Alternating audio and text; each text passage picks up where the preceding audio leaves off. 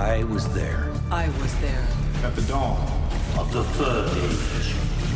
This is an Interstellar News Network special report. 2 years after winning the Shadow War, Captain John Sheridan, president of the Interstellar Alliance, is leaving Babylon 5 for what many expect to be the last time. I don't need an Interstellar Alliance. You're my universe, Delenn. I love you. A friend of mine once said, the future is all around us, waiting in moments of transition to be born in moments of revelation. This is just such a moment. Fire this baby up. Oh, something's wrong. What kind of energy does this facility use? Tachyons. Oh, crap.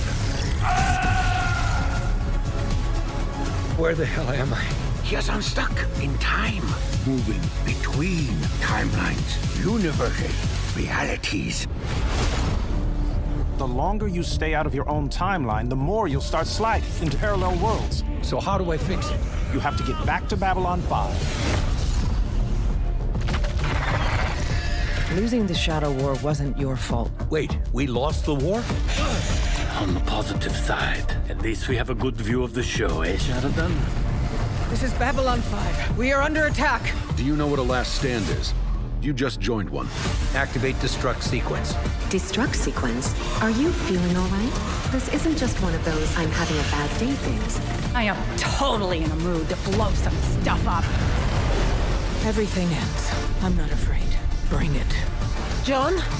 Stay back! It's happening again. I'm coming unstuck in time. Zathras won, but no one listens to Zathras. You look like someone in need of a friend. Friend.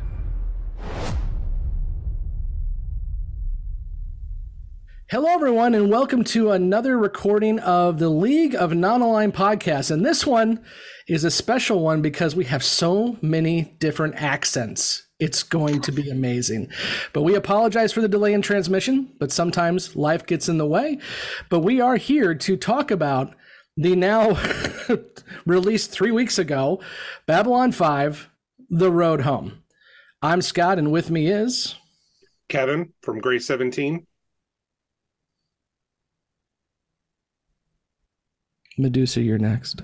Oh, I'm sorry. I'm Medusa. I do reactions, and you can watch me on YouTube. I'm Baz Greenland on a drinking form. And I'm Ryan Slawinski from Yum Yum Podcast, a podcast going through Babylon 5, just like a lot of other folks here. But we have the twist of being a married couple and the only Australian Babylon 5 podcast. No one has tried to defeat that claim, and we're going to keep it. What a twist. That's the twist. I'm Alexander of the Third Age podcast. We are doing exactly the same thing, just a bit later, and I'm the only of a German podcast that has shown up today, so I can claim that title for today. Jafar from Who Are You? Another Babylon 5 podcast, yeah. No twist. And I'm Summer Brooks, co-host of the Babylon podcast, which I guess technically is one of the first ones, or maybe the first one, depending on how you count chronologies in Babylon 5 universe, which are about to get a lot more complicated. And I'm Mike from Grey 17 podcast. So when I told Mike to do the plug, he didn't do the plug. So I'm Scott with Grey 17 podcast as well. You can find us on YouTube as well as on your audio podcast of choice by searching Grey 17 podcast. But guys, we are here today to talk about the first Babylon 5 anything in dozen of years, and also the first movie in quite a long time as well. So what we're going to do in this conversation is really just get an idea of where everyone's feelings are with The Road Home, and then also kind of do a deep dive and talk more about what we saw, what we think happened, what we theorize, and all that good stuff. So we're just going to dive in, and I'm just going to go through the list here and get first impressions from everybody on what they thought about The Road Home. So I'll go through the list just as we just did. So Kevin, first impressions on The Road Home. I know you've kind of watched it twice. So I did like it. I'm really excited for what may come next. I liked the animation. The voices of the new folks taking over for folks we've unfortunately lost, I thought overall were very good. I thought they fit in nicely without taking away from the story.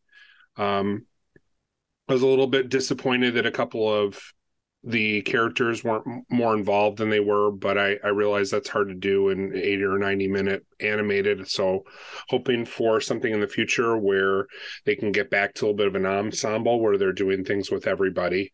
This was really heavy on Sheridan, which is okay with me, but it would be nice to see a little bit more, especially from Londo. As far as what may come next, I'm hoping this will turn into another series. I hope everyone's not sick of multiverse stuff. I am a little bit, but at the same time, if it gets all the characters back into the fold, then great. So I'm looking forward to what comes next for Babylon 5. Next up, we got Medusa, who this is your first time on the League of Non-Aligned podcast, so we really appreciate you joining us. Also, I have a bone to pick with you because you saw this thing at least a few months before everybody else, and I'm still overly jealous. But go ahead and give us your 15th impression on The Road Home since you've seen it so long ago.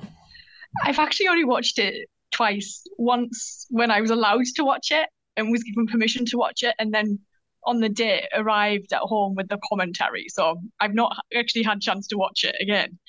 So I think my perspective is going to be a little bit different because I went from The Lost Tales straight into this. So I didn't have that 16-year wait of what you guys had. So I just seemingly went into this without any gap. So I think my take on it is going to be probably a little bit different. I overall enjoyed it. The multiverse thing, I think, was the one thing that took me by surprise a little bit because it is more common now to see that in film, especially. But I enjoyed it. I thought the animation was actually quite beautiful. All the added detail on the shadow vessels, on the station itself, I just thought were amazing, actually, because it looked like the shadow ships had eyes and it was just so cool. And the thing that saddened me were those characters we didn't have.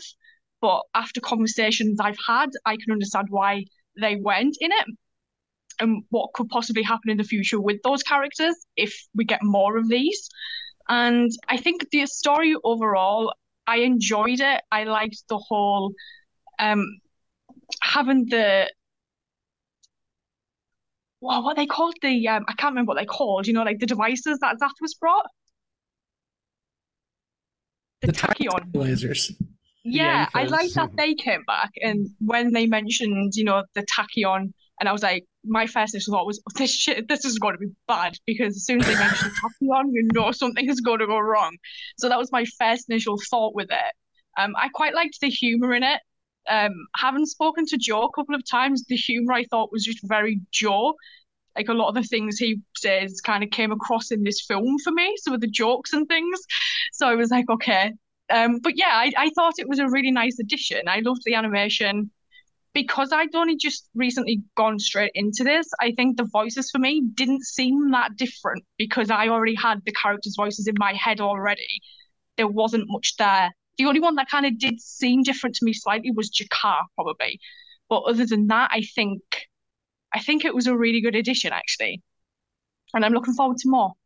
So instead of trying to alleviate my jealousy, now you're talking to JMS in the first name basis and hanging out with him, and so that's fine. That's completely fine.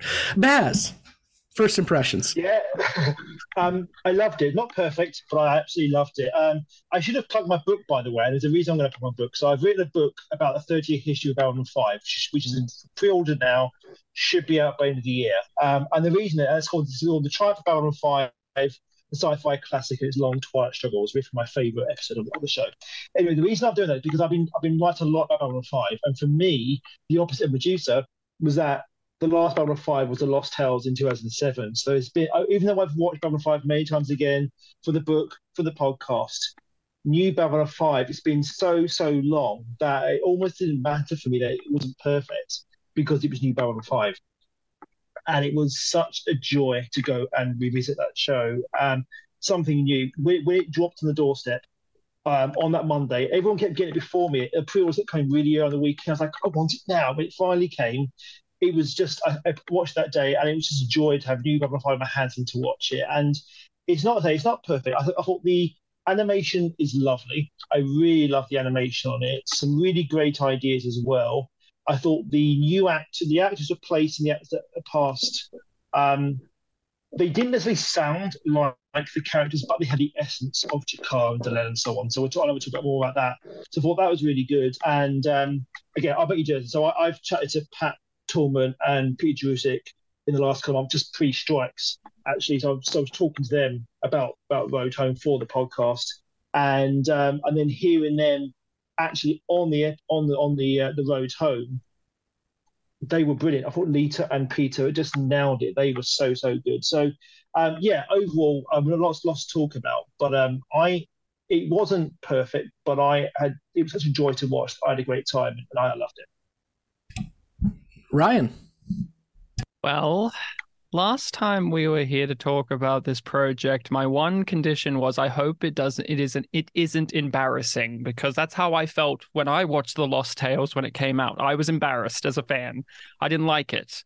And same with Legend of the Rangers. So the bar was low, and it went over that bar. I enjoyed it. I thought it was a good time, but I liked it in the same way that I like a lot of the B5 movies, which is a piece of fun, but not devastatingly consequential. This is as good to me as, say, Third Space. It does the character stuff well. I enjoyed the cast of characters themselves. I like the story well enough, but it's not anything groundbreaking to me, but I had a good time when it was on. I've thought about a few scenes here and there, but I am excited for more. I liked the animation style. I thought it was very good. I was exhilarated to hear some of these voice actors, these voices again. I thought Pat Tallman was a standout to me. I'm like, it's like she hasn't stopped playing Lita. It's like a day hasn't passed. And same with Bruce as Sheridan. He was just instantly back into it. The new voices were hit and miss for me. Sometimes I had to remind myself that, that's Garibaldi, by the way. He just sounds like a guy to me. Or, that's Sinclair. And I mean, some of those voices are like Andreas Katsoulis and Michael O'Hare. They're voices that are so unique and specific, it's hard to capture. Like, who can really say Wanderers like Michael O'Hare can? No one.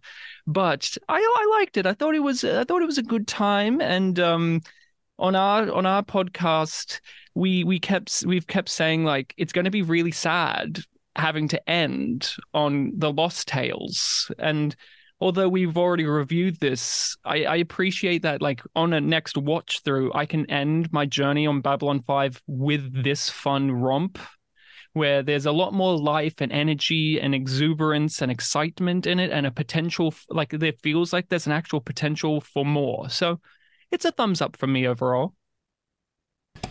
And our another new addition to the league, Alexander, although you've been in the community for forever, and I'm really excited that you've got your podcast going now, because you always have some great feedback and just in-depth conversations about this show. So, Alexander, your first impressions. Well, first of all, I'm super happy to be here and to have this chance. With The Road Home, it felt to us like we hit a very interesting timing getting into it and starting our own little watch through of Babylon 5 right as The Road Home came out. So it was quite a bit of whiplash to, in the middle of early season 1, go to pretty much the end of season 5 and watch this. And maybe because of that, we've been very torn watching this film, because on the one hand, I'm seeing this as like another addition to the Babylon 5 I know and love. Like, this is another of the TV movies, and it took me quite a bit of time to kind of view it as that. And the longer I've been thinking about it, the more I've started to like it as this. I now feel like, okay, it does add something to me. When I start my next watch through of Babylon 5, it's going to feel a little bit different, because there are one or two scenes in The Road Home where I feel like, okay, I am getting a little bit of a new perspective that actually enhances this experience for me.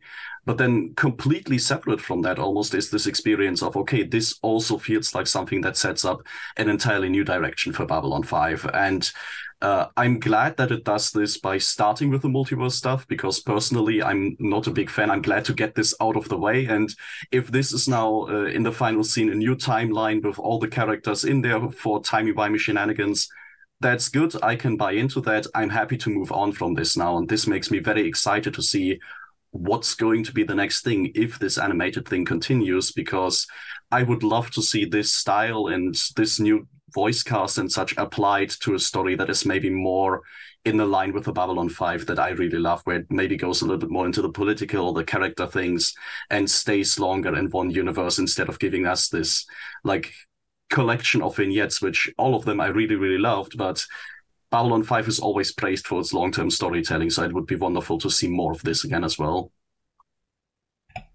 Jafar.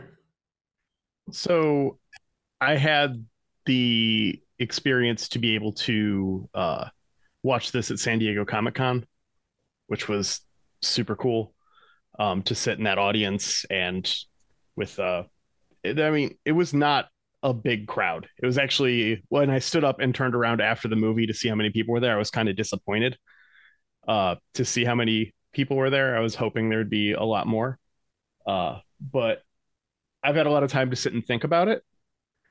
My initial reactions walking out of the hall were, if we're looking at Babylon 5 in production order, this is the best thing they've done since Day of the Dead. So that felt good. I don't want to be a pessimist. I don't think I liked the movie. I didn't dislike it at all. It just felt like it was a lot of very quippy one-liners. It felt a lot more like I was reading a JMS comic book than I was watching an episode of Babylon 5 to me, which is not necessarily a bad thing. But it is nice to have something. Obviously, there's no finale. There's nothing Babylon 5 can do in universe that's going to top Sleeping in Light for me. And just acknowledging that and just moving on with my life with that acknowledgement. I don't expect there to be anything better than that, but having this has the chronological end now instead of Crusade or Legends of the Legends of the Rangers, right, is the movie. Having that end a watch through now is going to be a significantly better experience. Summer. I was actually sent a copy by Warner Brothers.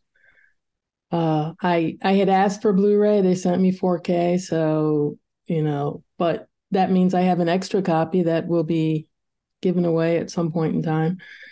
The first impression I had, it took me a minute to get used to the animation style. But once I did, I was in. I was very impressed with how Bruce Boxleitner was still Sheridan throughout the entire thing. I couldn't stop laughing at the opening sequence arguing about socks. That was just delightful to me.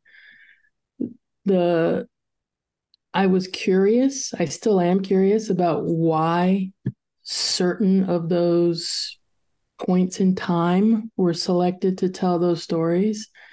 And my initial impression is that final sequence where we stay on Babylon 5 after, John connects with Delenn and they go back to their time, I think that's where the new series is going to pick up from. That's just my opinion. And I have thoughts about that, which we can get into later. Yeah, we'll definitely talk about that because I agree with you. And I actually flat out said on Twitter, I think, that JMS lied to us because he said there would be nothing about the reboot in this movie, and that's the reboot universe. And if it's not, I'll be really surprised. Let's go. So he How is actually that not addressed a that at backdoor San Diego pilot? Comic-Con. Okay, well, we're going to talk about it because that will be our discussion at the end. But we got one more first impression, and that's Mike. I'm here to rain on everyone's parade. No, not really. I will say overall, I've now watched it twice, and my initial impression of this was I came away from it pretty lukewarm. I thought it was a good time, but I feel as though, I much like what Ryan was saying, I feel like in this day and age, I feel like it has to justify its existence a little bit. And so I was looking for it to do that. Now, arguably, we're going to have a discussion about whether this is actually the springboard into a reboot or not. And that may retroactively affect my opinion of this in the end. But, I kind of watched it, and it's a situation where, much like my beloved Transformers franchise, I appreciate that this movie exists much more than I actually appreciate the movie itself. And I think that's the best way I can sum it up. But you liked Rise of the Beast, right? I mean, yes. Yeah. You guys have said most of everything I wanted to say. A couple of things is I feel like I'm the one who enjoyed this the most, or at least close to it, based on what you're all saying. I was with Mike on the first one. I watched it. I watched it at 2 a.m. when it dropped for me on Amazon Prime, and maybe I was a little tired, but it didn't knock my socks off, referencing the first scene, but it definitely was a good watch. But I just watched it for the second time about 2 hours ago, and it was better on the second watch. And I really did enjoy the vignettes. I enjoyed experiencing these characters again. And I think I'm always the guy Twilight Zone is my favorite show of all time. I like quick little story bits sometimes. I think Deconstruction of Falling Stars is an amazing episode for that reason. So this is kind of in my wheelhouse. So I enjoyed it that way. But as you all said too, the animation style I think was amazing. I don't think Babylon 5, the station, has ever looked better. I do appreciate that even though everything is CGI nowadays, I'm an old guy, so I like 2D drawn animation, and this kind of looks like that, even though it's not. So I appreciate that too. But yeah, I really did enjoy it, and I'm looking forward to what's next with it. But before we get to that, let's dive into the actual show. Now, what I'm going to do here is just kind of go bit by bit and break it up into the timelines we experienced. But before we do that, we are 20 years before Sleeping in Light when we have Sheridan and Delenn leaving Babylon 5.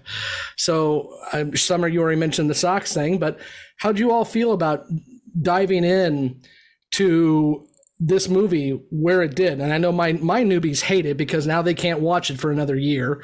But how do you all feel about where this fits into the timeline and how we get this thing started with Delenn and Sheridan? Well, I feel vindicated because when we talked about this last time, I said it would be roughly around this time. But I enjoyed it. I was just happy that the relationship between John and Delenn felt how I remembered it. That, yeah, this grand opening with everyone doing their little bit of the narration, then hard cut to John being kind of an idiot and pedantic and this weird little skeptical, I need my lucky socks guy, because that's what he is. He's a kooky little man who needs his things to operate his life. And I really just like that part of it when it comes to this timeline, like they're evoking and referencing some of the events that we saw, like Lockley saluting, and obviously it's a little different visually and there's reasons for that. But I was just more thrilled by the feeling of the characters' relationship being how I remembered it and how I've been experiencing it on my watch through currently.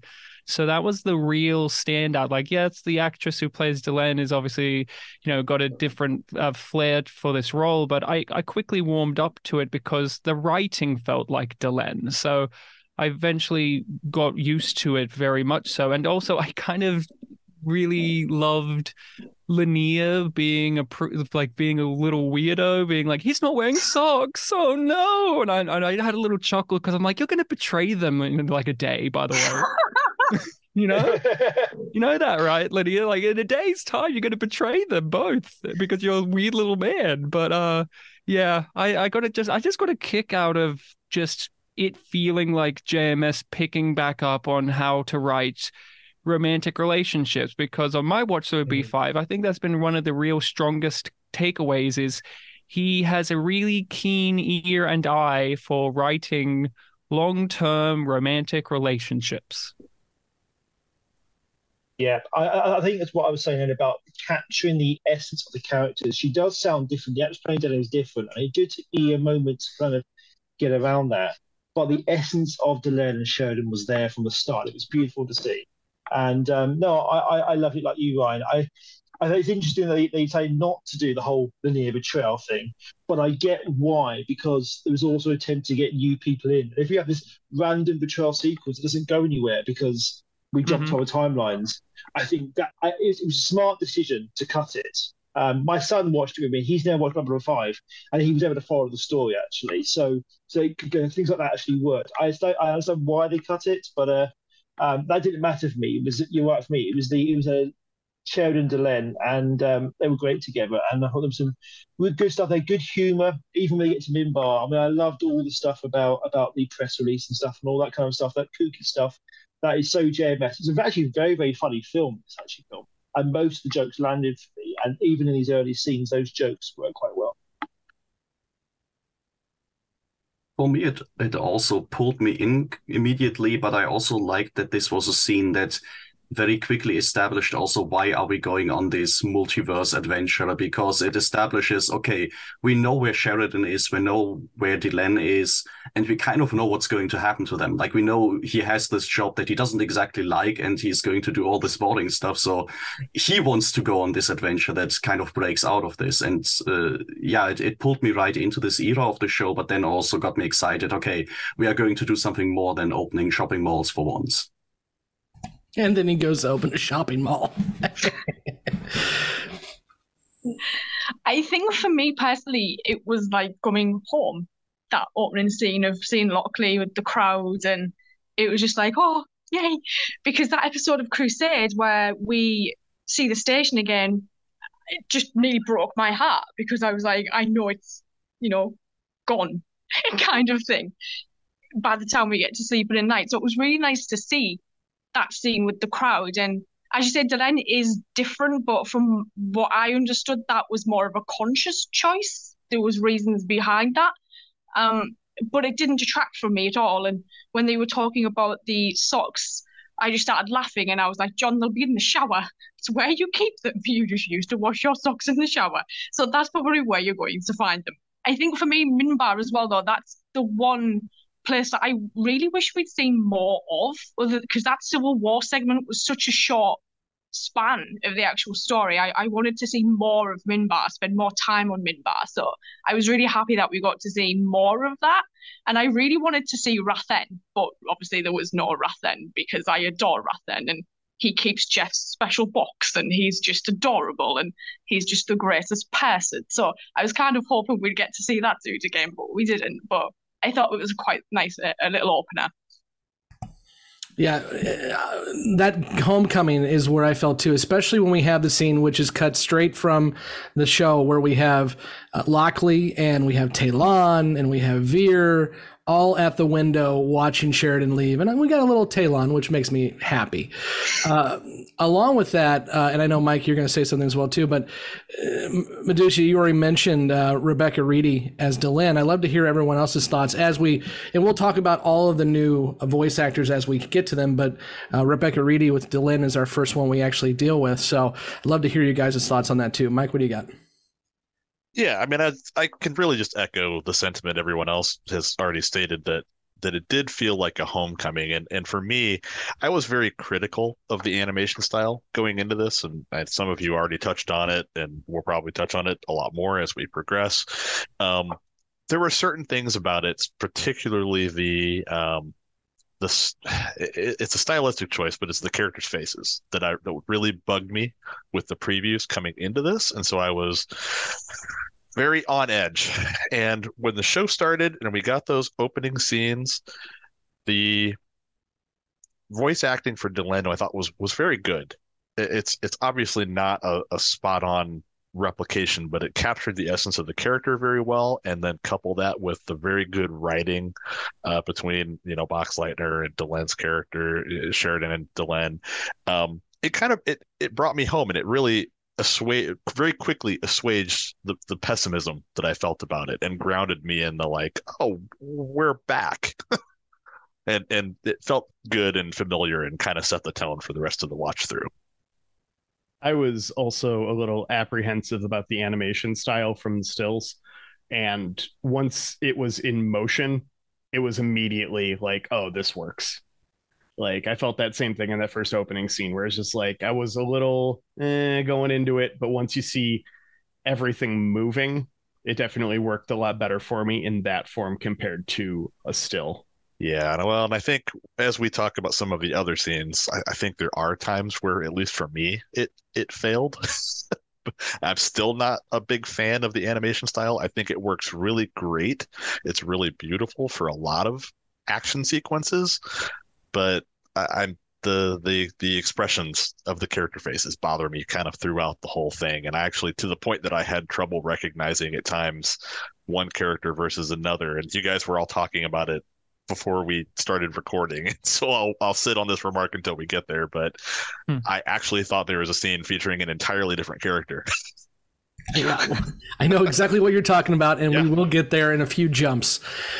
Anyone else want to talk about Rebecca Reedy or anything with before the present day, quote unquote, before we have our first time jump? I wasn't quite as high on her voice as a couple of the others. I felt like maybe she was attempting a little bit of an imitation more than just trying to do her own thing. But that one took me out of it a little bit. I thought the Garibaldi was spot on, although we didn't get a lot of that. So I got to disagree with Ryan on that one. I thought the Garibaldi was pretty spot on. I thought the G'Kar was fine. Like you had said, Scott, and a couple others, I don't see being able to replicate O'Hare's voice very easily for whatever reason. He just has very unique one, so you might as well not even try at some point on some of them, because you don't want to sound like an imitation. Well, and that was the key thing too. JMS has said several times publicly that he reached out to all the surviving actors and said, hey, we're going to have folks come on, and they aren't going to ape what our guys did. They're going to do their own thing. And if anyone has a problem with this, we will cancel this right now and not do it. So lucky, I think it's lucky that everyone signed on and said it was okay. For Reedy and Delen's voice, she is the one who actually I think is doing the least of trying to sound like Mira. I think others are trying to sound like their counterparts, and hers, I think, is just a voice that is just a normal, kind female voice rather than that's Delen's voice. So for me, it sounds a bit like a Dracula at times. I wasn't going to go that far. More of a Dracula. My goodness. No, she was Nosferatu. I don't know. Brave enough and say that. I'll say that she sounded like a Dracula. And one of the things we didn't discuss, and I'm curious of what people think, is it does have some specific type of humor early on. Like, we have ISN is there to give us lovely exposition, as they always do, but there's a lot of gags with ISN. Like, they fly the White Star off and it dings one of their little camera drones, and you get a whole like, is this thing on? And some of those type of jokes took me out, because the humor when it came to like writing through the characters of Sheridan bitching about his job, I'm like, that's spot on. This is the type of humor I want. I find it inherently funny that John Sheridan is the hero of the galaxy and he resents having to do work. He's like, I don't want to I want to be the president, but do I have to really do the politicking side of it? That's boring. I don't want to have to open shopping malls. Fine, I'll do this. And him being petty enough to be like, I'm not wearing socks, by the way. I want to know where ISN got the B-roll of the shadows attacking the Icarus. That's what I want to know, because that would have been helpful to have before now. Yeah. For me, go on. Summer, go ahead. It was like for me, Rebecca Reedy did a good, like a solid job. She wasn't trying to imitate Mira. she was trying to put her own spin on Mara's accent. But what came across for me as the most, I guess, accurate was the warmth in her voice. She got Delen's warmth, especially when she's with John, when she's talking to John. There's a quality of care, compassion, love, and warmth in her voice when you see them together during the series. And I thought she embraced that really well in this. And that's extremely important because that's the linchpin of the show. And I joked with Justin on our team, who, again, Justin won't be able to watch this for another year, that basically just go listen to Huey Lewis and the News' Power of Love. And that is the story of The Road Home. So I think having her be warm and connected to Sheridan's important. Baz, you had something. I was just saying, I completely agree. It's the warmth of Dylan that's really captured here. Also, this opening bit before we jump as well, that my favourite gag is the fire up this baby joke. And the Minbari completely the reaction to Sheridan, that had me laughing out loud. That was great. Yeah, one of my Ryan disagrees with the baby fire. I like that scene. It makes me think of like when Ivanova would say hell, and then they start shooting. I was going to say one of my favorite scenes is in this opening too. I just really liked when they were on the White Star and John and Delenn are talking, and it's like, why are you in the shadows? It's like, aha. But then they just open up to one another. And that's also something that I found to be interesting about this movie, that does have a running thread of John having to, come back home, and Delenn is after him, and all that. Is their relationship is strong and healthy. There is no bullshit conflict shoved in there for the sake of this being a story about their relationship. It's like, no, they get on. They're very good, and she makes sure to check in with him, and he is still him. And that scene there where they're just chatting to each other, I kind of just sat back and I'm like, oh, I am glad that we this film has to achieve a lot. Like, this film's existence has to achieve a lot, and yet we can still have time just for these two characters to talk about how much they love each other. And I'm like, nice. This is nice. So let's go ahead, and even though we can't say Lost in Space on this, we can say Sliders, because Franklin absolutely says that Sheridan is sliding. So let's go ahead and slide for the first time. And we go 23 years into the future, so several years after Sheridan's death, and we find both Franklin, voiced by Phil LaMarr, who I think has the longest resume of any of the voice actors in here by far. And we also find Garibaldi, voiced by, oh my goodness, I don't have his name pulled up. Somebody help me out. What's the voice actor for Garibaldi? You should have the Anthony cast. Hansen. Thank you, Anthony Hansen. So let's talk about that scene. How do we feel about this as their first time jump? Well, Franklin says Pakmara, which really upset me for some reason. And then I listened to the commentary track, and JMS and Bruce are saying it like that. I'm like, when did we decide that this is how we say it now? That was really, like, my first impression was, oh, we said something wrong. So I was a bit on edge. Well, Phil LaMarr is great. Like, he's just one of those voice actors where you're in comfortable hands. You're like, oh, this is like, I'm watching the new Futurama at the same time, so I'm also experiencing him coming back in as Hermes and all that. And, I was thinking about, like, oh, so is this after John has died? Because they do take a little bit of time to play that. And to counter one of the points about the facial expressions, I thought for some reason Franklin had the most expressive face out of all of our characters. Maybe it's the glasses, maybe it's just he's aged up, but there's this moment where you can tell he's lying, and I wasn't expecting to be able to read those type of emotions and facial expressions from the design that we had with these characters. So just to give it some credit where it's due, I do think the animation showed itself to be competent in that moment. Mike? Yeah, and I think part of that is Phil LaMarr, actually, coupled with the animation. And like we've already touched on, I mean, Phil LaMarr is like a prolific voice actor. And the one thing I can say about him is I do feel like, at least, I mean, he has a catalog of over 500 credits. So to say that I've watched a small fraction of them is very accurate, right? But out of what I have watched that he has been in, I will say that a good chunk of the time he's easily very recognizable as Phil LaMarr. He has there is a voice that he uses a lot. That said, then there's Futurama where he does Hermes Conrad, and I think he comes off very different. And I actually was very impressed with his performance here because I think he did another really good job of not aping on Franklin, but he captured the essence of Franklin and at the same time did not sound like Phil LaMarr. Like if I didn't know going into it, I wouldn't have guessed that that was him. And I think he did a fantastic job portraying that character, portraying subtlety in his voice. I know exactly what you're talking about with the scene as he was discussing it. I'm like, oh, we're going to find out more about that in a minute. And yeah, it was just very, very well done. And then along the same lines, I think, the voice of Garibaldi I did not think was spot on, but I think it was very good. And once again, it was distinct, but it captured the character very, very well.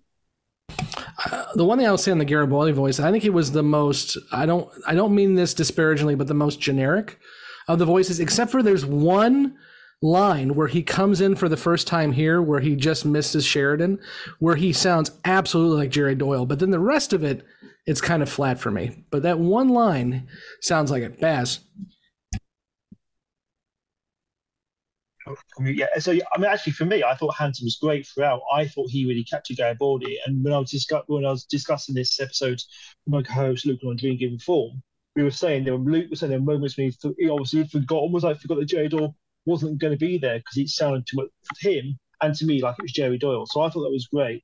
I thought it's a really good scene. I don't necessarily understand the lie because Sheridan knows that he has 19 years to live. So the fact is it's a couple of years after sleeping, I don't know what the point of that bit was. It's a solid scene. It's a necessary exposition scene, which I think was needed to get the plot moving. But I thought the performances were good throughout. But I don't necessarily understand the need for the kind of the lie about the time frame, because if he goes, well, you jump to the future, you jump past your death. Well, Sheridan knows he's got to time it anyway. So what was the need for that lie? Mike? Yeah, I thought about that exact same thing. And the best kind of explanation that I could come up with was that I initially had a bit of a criticism where it felt like, B5 has been guilty of this before, where the character just kind of knows way too much about something that should be way out of their wheelhouse. Like, oh, all of a sudden Dr. Franklin is a quantum physicist, and understands time travel and dimension hopping implicitly. So that is a legitimate criticism. But the other side of it, with that scene and him telling the lie, I thought back on it and I'm like, that's like a very human thing to do, where somebody just mysteriously appears out of nowhere and he's joking about giving himself a phone call, and like, what is the gut reaction that you have? Do you tell them that, oh, sorry, you're dead now? Or do you just kind of like, yeah, I wouldn't do that. And then kind of like look away and like, oh, the Bigfoot's behind you. And then change the subject, like it's like a little white lie that you just tell for like a personal, personal moment or something, the gut reaction. Yeah, I felt the same way, Mike. And obviously Franklin seeing Sheridan in a more vibrant part of his life. When we see him in Sleeping in Light, Sheridan is tired and old. And here he is cracking jokes and looking like he's in his prime. So I just don't think Franklin wanted to rub his face in it. Yeah, like logically, there's no reason why I shouldn't tell you that you're dead now. But like emotionally, it just doesn't feel like the right thing to do. It could have been a case of maybe he wanted to give him hope that they were able to save him somehow. Yeah, that's very true. Because, these guys have cheated death so many times that, we got 20 years to figure this sucker out. Yeah, that's how I interpret it. Maybe he just wanted to give him that little bit of hope that he did get to live longer and Lorien was wrong. Yeah. You get to see your son and all of that. Yeah. Right after you sealed the deal and defeated the Shadows and became president of the universe, you slipped in the shower, hit your head, and that was that. And then you made the flux capacitor. That was a toy. Anybody else on this first little scene where basically this is like we're going to tell you what's going on scene. It's a lot of expedition dump, but I'm with you all too. I think Lamar does the best of and of course, I mean, he is like the quintessential voice actor, so I'm not surprised by this. But even when I heard the first intro where they were all doing it was the dawn of the third age and blah blah blah, when Lamar's voice popped up as Franklin, that just sent a cue in my head that this guy is pulling Franklin off really well. Unfortunately, we don't get much of Franklin in this, but what we do, I think he pulls it off. He does what Franklin often sadly got saddled with, which is just explain the thing and say, good luck on your adventure, bye, I'm going to stand here and you go off and have fun, and I don't know, maybe I'll have a walkabout. Who knows? Bye. Ironically, our next week's show is interludes and examinations. And believe it or not, most of our newbies think that Franklin is off the show at this point because I guess he just wasn't as active as they expected. So when he packs up his box and leaves, all of them ask, is he done? Is he gone? And some of them just assumed, yeah, who's going to be the new doctor? So that's sad for Franklin, I guess. I think for me, it felt the most natural scene in the timelines. It just felt so comfortable to sit and watch it. There was just that familiarity, I think, between the two characters that came across incredibly well. And I am obsessed with Star Wars Rebels. So when, I heard the voice, I was like, oh no, we've got an Organa. This is like the best thing in the world. I'm so happy. So just to sit and listen to that whole exposition of it, and then Garibaldi coming in at the end, Garibaldi style being late, and at least he wasn't drunk, So that's always a bonus. He just turned up and he was like, oh shit, I missed him. Bye. And then it was over. But it felt so natural. It was lovely. My last little point on it, that hit hard for me, the whole you just missed him. How many times in our lives have we been so close to seeing somebody we haven't seen for so long, and it's just like, nope, you just missed him. That hit hard. Made me think of him missing Sinclair. Yes. War Without End. Because this obviously ties into War Without End. And it's like, oh, he got to also miss his other friend just by this much. Yeah. Mm-hmm. The greatest man that ever was. Yes, exactly. I'll say it now, but it was nice that they made sure to have him bald and have his hair change in the different timelines we kept visiting. I was so happy with that. I know they had to. It was obvious, but I was just so happy to see, oh, look, it's bald Garibaldi. Yay! And Ryan, you say they had to, but that's one of the things I really appreciate about these guys, and I'm sure JMS was involved, but the animators too. The continuity was held. Like, Lanier's wearing a ranger robe with the emblem and at the beginning of the show. Lockley is wearing her uniform correctly. They got the time stamps right. And there's no, that I could see, major continuity errors, which, they could have absolutely had many of those because of what they're doing. Sinclair's hair was a little military buzzy trim during War Without End. I'm like, where's his long, glorious hair? That's a different timeline, though. I don't know. No, when they just go to War Without End, when they're like, do you remember this, by the way? True. Do you? And talking about, voices. Also, here's a guy just doing a Marcus voice for one line, and it was very distracting to me. I'm like, that's not even a British person. Come on. It wasn't even a line. It was like a grunt. Oh, no, where's he gone? Anybody else? Anybody else on this time before we jump ahead? The only nitpick I had was how long was Sheridan unconscious for Garibaldi to get there when Franklin called him? Because was he on Earth? Was he on Mars? What? Where? How? How did he get there so fast? So there's a sci-fi fan right there. Oh, yeah. How fast does it take to get eggs to Babylon 5? Because we've never had that conversation on my show, ever. Eggs and bacon on the station. Okay, let's go ahead and we're going to jump back in time a little bit to the farm in 2258 with David and John and Mom, but we never really get to see Mom ever. It's like a running joke now. So what do you all think about the cornfield? Yeah, we did see her once. Yes, right. What about the cornfield? She loves shopping, his mom. She's always out shopping. And she can't parallel park. Yeah, flying shuttles. Yeah.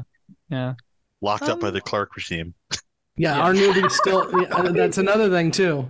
Oh, is shopping code for getting locked up? Newbies, you're trying too hard. No, you're trying too hard. But yeah, the farm stuff was okay. It didn't exhilarate me. This was very much a scene where it's like themes. This film has them, by the way. We're letting you know that there's themes, and you're going to accept that. And that is one of the criticisms I do have about this. Is as a film. Is oftentimes I wanted it to feel a little bit more adult in its approach. Some of the times I felt like this was a little bit aiming lower age demographic than me, just through how it was dispensing its themes and messages. And I was like, oh, that's right. You know, he has written for children's cartoons in the past, but there was just something about it during this farm scene that was just emblematic of that particular issue I do have with the movie. And it's not because it's a cartoon. That's not it at all. It's more just how simplistic the messaging is delivered to us. And so it's sweet, it's nice, but it's just one of those necessary scenes where it's like, do you know that we have themes and we are going to explore them in our sci-fi way for the remainder of the runtime? So, Yeah, I'll get into this more when we get into the REM sequence, but I really think this is JMS being very introspective as a writer, but I'll talk about that more later. Baz. Yeah, I think if the last scene was a necessary exposition scene, this is a necessary thematic scene that they need to have. But as soon as you have that whole cornfield metaphor, you know it's going to be go back to the cornfield. That's how he's going to find his way home. It's called The Road Home. It's layered so thick that, for me, as much as I appreciated the David and John Sheridan scenes together, I thought they were nice. It was the one scene that I felt, do we need this? Is it? I mean, I know you got the kind of ball of light, which we know is going to be delayed later on, but it felt laid on a little bit too thickly for me. It was too obvious what we're trying to do, and you know, JMS is a clever writer. That I think it was. Yeah, I just felt this is so blindly obvious. What we do we really need to see? Alexander.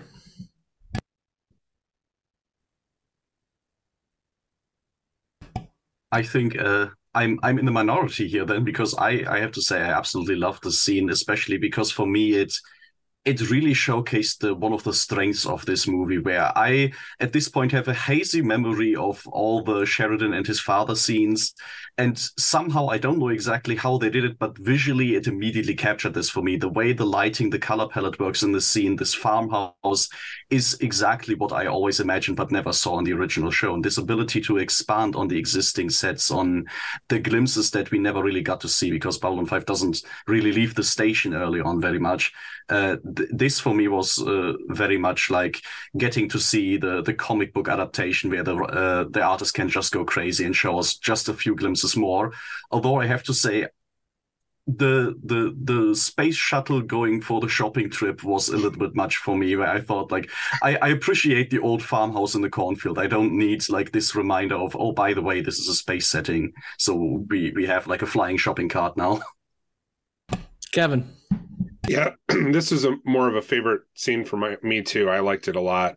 The only continuity error that I found was in this scene, however, where he says 2258 was the year I took over Babylon 5, and that's a year off, which I was surprised by, that they would make such a verifiable error with that. But other than that, I was also surprised by the age of the voice actor playing David Sheridan being in his mid-30s, because it really sounded very authentic that he was an older man. Yeah, Piotr,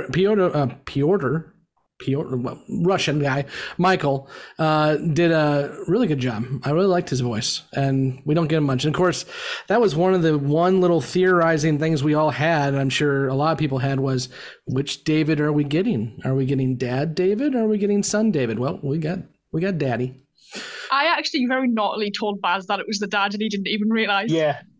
Oh, I was like, we had this conversation when the trailer came out on our podcast, and it was like, it's his son, no, it's his dad, and we were completely polar opposites. So, Medusa, you won that one. I was completely wrong. There was no David Sheridan in this film, but I stand corrected. She was cheating. That was the one thing that I let slip in 5 months, was that. I didn't even know. So there you go. See, I'm with Kevin and Alexander. I think Kevin, Mike, and I are Illinois, Iowa boys, so we have grown up with corn, lots and lots of corn. So whenever I just that was the most beautiful scene for me artistically. It was wonderful seeing the sky, the corn, the farmhouse, but also, yes, are they beating the theme over my head with a big stick? Absolutely. And I'm okay with it because I enjoyed the theme of this movie. And I think if you do enjoy where this movie's going, that at least for me, I was able to let that go because I enjoy what they were going for here. And yes, it was absolutely predictable that he's going to have to find his way home through the corn again and have to use his feelings rather than his science and whatever. But we'll get to it when we get to the REM sequence. I'm good with it. Yeah, I always like the dynamic between the David the father and John Sheridan, and so it was nice to see revisiting that since we got that so little in the series. Medusa? I think for me, it kind of did lay out everything that John needed to do to get home. But as you say, the aesthetic of that scene was just beautiful, actually. The animation was really nice to look at, like the corn and the breeze, and I just think was amazing. And it made me want to just go watch Field of Dreams, actually. So it was a really nice thing to kind of just sit and watch, and that relationship with his dad is lovely, and it takes you back to what he had to do when he was on Zahadum. He had to think of Delenn to get out of that purgatory in a way, to get out of it, and he had to think of Delenn, and it was kind of a nice little callback to that, like that if you think about what you love, you can get out of here. So I liked that it referenced back to Zahadum as well. Speaking of Zahadum, let's go to Zahadum. 2256, the Icarus. Yeah. It's not Zahaboom? Okay. Zahaboom. No. This was this is the scene, this is the timeline I don't care for very much at all. When my wife and I watched it, she said, "Oh, yes, just like how they told us in the ISN news report." And then literally 1 second later, they played the clip of the ISN person telling us that again. I'm like, dude, we know. Like, I that's one of those things that's like, you don't need us to be beaten over the head with that. We know that.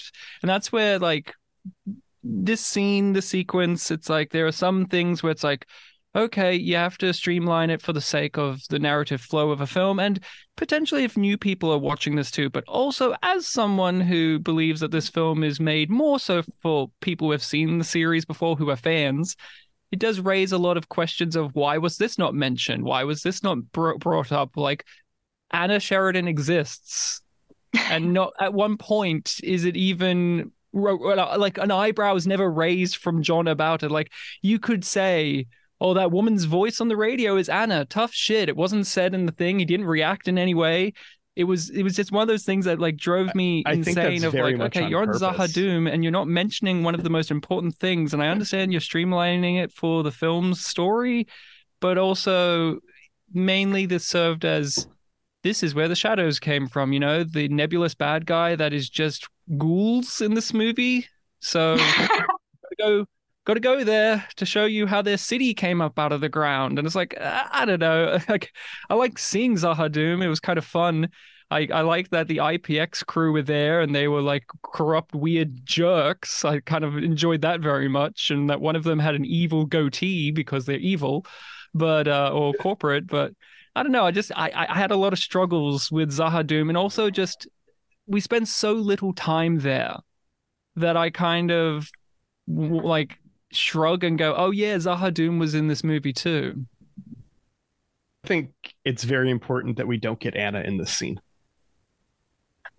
to take a hard stance otherwise, I suppose, because the whole point of this is the road home is love is Delenn, right? Mm-hmm. And Anna is someone that is so far in his past at this point that it is no longer relevant to that road home. I'm with you on that one. I was thinking the same thing. I was expecting to see Mr. Morden. I would love to have had Morden be one of the guys that gives him the mask or something, like even on his, like, have Morden listed on the shirt or something. That's fine. But I agree with you on this. I mean, Anna was a very important part of Sheridan's past. but she's not a very important part of his present and his future. He literally buried his wife twice, once with a nuke. So he's done with Anna. He's moved on. She will always be a part of him, but this story is not about that. So I think Anna popping up would have kind of confused matters more than anything else. Baz, what do you got? Yes. Yeah, I mean, I read it. That was Anna was on the call, and that was all I needed. I didn't need a scene. You're right. I think he's moved off from Anna. Anna complicates things a little, and maybe there's a streamlined approach here. Actually, there's some of the nuance you can't get with multiple episodes. I see what Ryan's going about there, because if this was a multi-episode or a much bigger film or a two-part film, you might have some more nuance around, oh, Anna, how do I feel about that, given delay and so on. But I think for the streamlined, focused nature of the film, I don't think it was. I think you're right. It's moved on. So I read it as that was Anna on the radio, and that's all I needed. I would love Morden, but to see Morden there would have been quite cool. But I immediately went, oh, that's Anna on the radio, and that's a little glimpse of that. But that's all you needed from that. The shadows themselves, I remember we talk about the shadows. I really like what they're doing with this. I mean, they are the bugs and Starship Troopers in this movie. They're en masse, and they're doing something with the shadows that was never really available to them in the show. And I think there's going to be a love-hate thing with them. Personally, I prefer the shadows of Babylon 5, the TV show, when they're a bit more menace and there's fewer is more with them, I think. But this was quite fun. So the whole thing of the big city coming out was quite cool. I'm like, this is cool. All these shadows, this is cool. And I was okay with that because they were able to do stuff with animation where they couldn't have done with special effects at the time of the 90s. I was all right with the idea of this kind of en masse swarm of shadows, but is Awakening of the Shadows. But even though personally I prefer the shadows when less is more from the TV show. Alexander. Yeah, just to step onto that, and I'm actually kind of the opposite. I really love that we do get to see the shadows as ghouls, as just this swarm of creatures, because we are getting kind of the bird's eye view of them. We get Sheridan sort of jumping retroactively through the timeline with hindsight and seeing them kind of for what they are. And I think it reminded me a lot of the scene where Londo eventually has the associates of Morden gunned down, where you see, if you just know that they are there and just invisible, it doesn't actually take that much. It takes two guys with like their regular ceremonial guard attire and silly little Tommy guns that they wield, and it's enough to actually get rid of them. And so this idea of seeing them in this more creature style actually quite appealed to me. And this is one of the things where I feel like this scene of Zara-Dum doesn't add terribly much to this movie, I don't think, but to Babylon 5 as the show, when I rewatch that and now have this context, okay, this is what they actually saw. They saw literally a city coming out of the ground and just this world-ending army of shadows. Then I can buy into, okay, this isn't just Mr. Morden coming up to them and giving them this deal, but this is this like Lovecraftian cosmic threat that they're encountering, and this is why people on this crew actually signed on to become meat puppets or not. I hear this is an ongoing discussion. Maybe. I go back as well. It was cool, and I was okay. I like that it was cool and it's big and bold, and I didn't mean more than that. I was quite happy with that. The argument online about the shadows here, it kind of reminds me a little bit of, Strange New Worlds. We'll bring Star Trek in for a minute. Well, this isn't the Enterprise that we saw in the 1960s. Well, if they had a budget in the 1990s to do this, I bet you we would have seen some shadow soldiers, but we didn't because they didn't have a budget. Yeah, definitely. But I will say that this is the weakest timeline for me, just because it doesn't give me anything new. I think this timeline is here for people who haven't watched the show, because you need to have context of what the shadows are before the next scene. So I think that's why we have it here. So for me, it's just like, oh, it's Zahadum. Great. But here's my question. Is this like is this movie really for people who haven't seen Babylon 5? No. I just be honest, is it? No, it's not. So. If it wasn't, then I would let my newbies watch it now, and I'm not. So, like, like, look, and when I mention Anna, I don't need any of that mention, but there is that human part of me that's like, the premise of this is you're time traveling through your life and you're seeing different events. And part of that is you may get tempted to try and change those things, which he does at times as well. And it just was very strange to me. Like, there was no human acknowledgement of like, my ex-wife who I mourned for several years is on this planet. Like, I know you don't need it because it needs to be streamlined as mentioned, but it was that thing of, as someone who's watched the show, that was my first thought. Like, he was a wife guy, even though his wife became a husk. A part of me is like, wouldn't you want to try and save her from becoming a husk? Like, wouldn't a little part of you want to say? Now we have a Mass Effect reference, and I really appreciate it. Yeah, when she radios in, wouldn't you want to say, Anna, get out of there? And she's like, John, and then he transports out. Like, there was that little part of me that's like, come on. But that's the thing. Like, as a fan, I'm thinking of these little pedantic things. You have to keep it through narrative consistency. So you have to just tie it into all of that. But yeah, it's that wrestling match that this scene brought up of like, well, this is for the fans, mainly than for new people. But there is a lot of scenes that do feel like you've got to make sure new people understand these concepts that are inherent to the show. But it's like, you know, and I think believe it. I bet you part of that came from WB Animation too, is like, hey, when you're writing this JMS, we want this to be something other than just for people who know about it. So you got to put something in here. I agree with you. If you have not watched the show, a lot of this stuff's going to go over your head. But I think part of it was he had to put some of this stuff in here. Mike, what do you got? Yeah, somebody somewhere thought it was a good idea, or thought that there might be the slimmest possibility that this movie might serve as a jumping on point for more people to join the Babylon 5 fandom, I think is the idea. As ridiculous as that sounds, I think there's some exec somewhere that thought that they had to do that. That said, I totally agree with Ryan on this one too. Like, when that scene began, what I expected was John to go screw with the future and try to save his ex-wife. And the fact that they didn't do that at all was actually kind of jarring to me. You know, I see it differently. We needed to see the shadows. We needed to see a presence of the shadows to understand some of the information that gets passed along later. But since the through line of this is the road home and Delenn is his home, he's over Anna. He doesn't have to try to save his dead second wife because he's happily with his, loving, caring, understanding third wife. Like, I mean, she gets his humor. Come on. She's the one, literally. Did I miss a wife in there? Lockley. Yeah. Oh, yeah, I did. Oh, I'm still on season 3, guys. I'm sorry. Sorry. I didn't realize that would be a spoiler for you. No, it's not a spoiler for me. I'm on season 3, and I'm locked. Yeah, I'm locked into season 3. I'll get there. Locked into season 3. Yeah. And, for me, that's what makes one of the later sequences absolutely ridiculous. Funny, but ridiculous. So. Mm-hmm. I think I agree with a lot of what everyone else has said, to be honest. I think the whole not acknowledging Anna thing, I was kind of a bit like, that is a bit odd. He'd probably at least try and say something, or at least warn her in some way. I like the fact that we did get to see the shadows en masse. It kind of reminds me of Doctor Who, though. Like, classic Who, you saw maybe 3 Daleks if you were lucky. And now you get like thousands of them.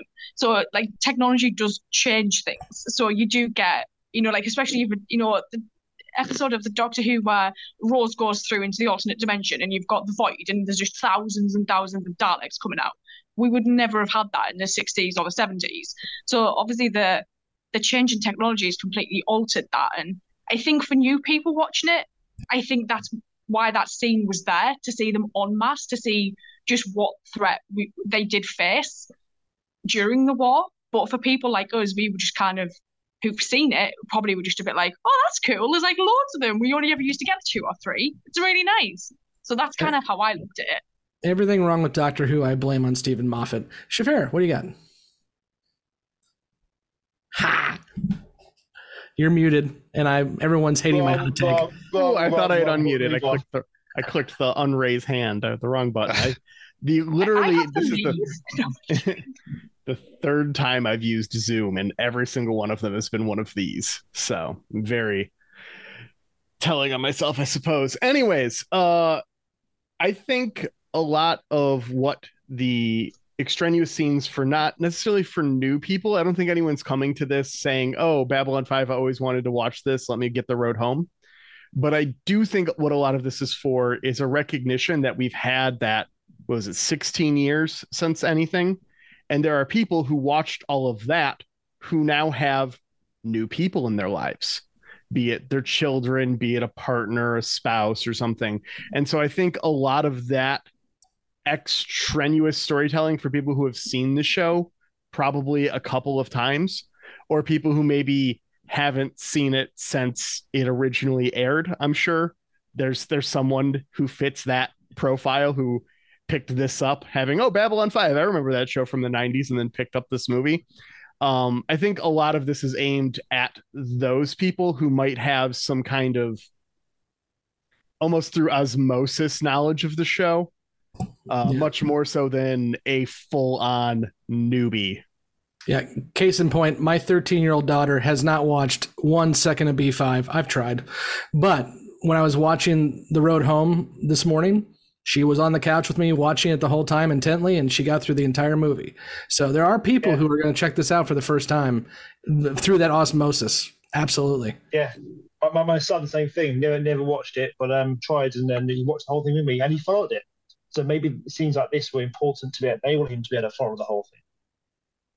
Mike? I'm still hung up on the fact that at least some of you think that you could like become a widower and then just completely forget about your first wife and move on and not give two craps about trying to save her from an impending terrible fate.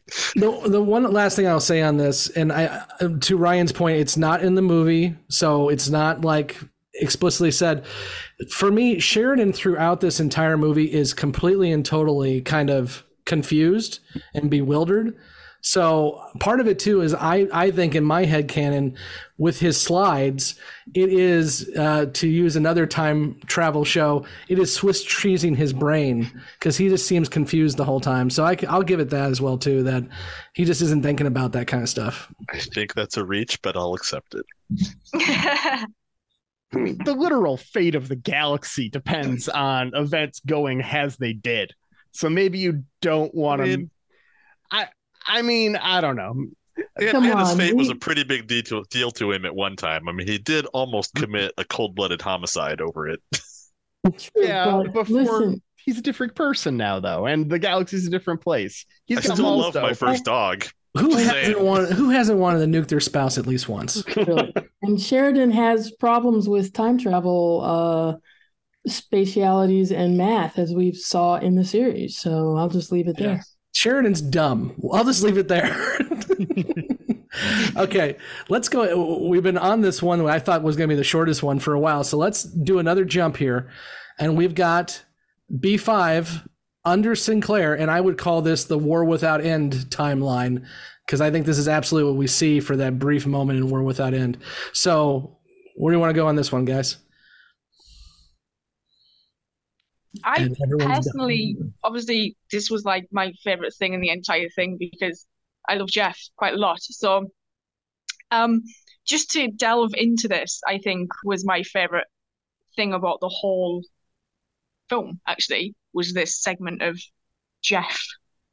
Just more Jeff in my life. That's all I need. I love how you say Jeff. By the way, Jeff. Baz, what you got? Still the one. Yeah, I mean, again, it's the War Without End. It's basically doing that whole kind of all the things they were teasing in Babylon Squared, War Without End, and just having fun with it. And like for me, it was the most entertaining scene. It was big. It's a big what if the show did come and basically blow the crap out of Babylon 5. What if Sinclair hadn't left after season 1? And I think it has a lot of fun with that. And yeah, I mean, I had a great time. That giant shadow ship was really cool. I missed the classic shadow ships from their screens, but the big shadow ship it was really cool. I had fun with that as well.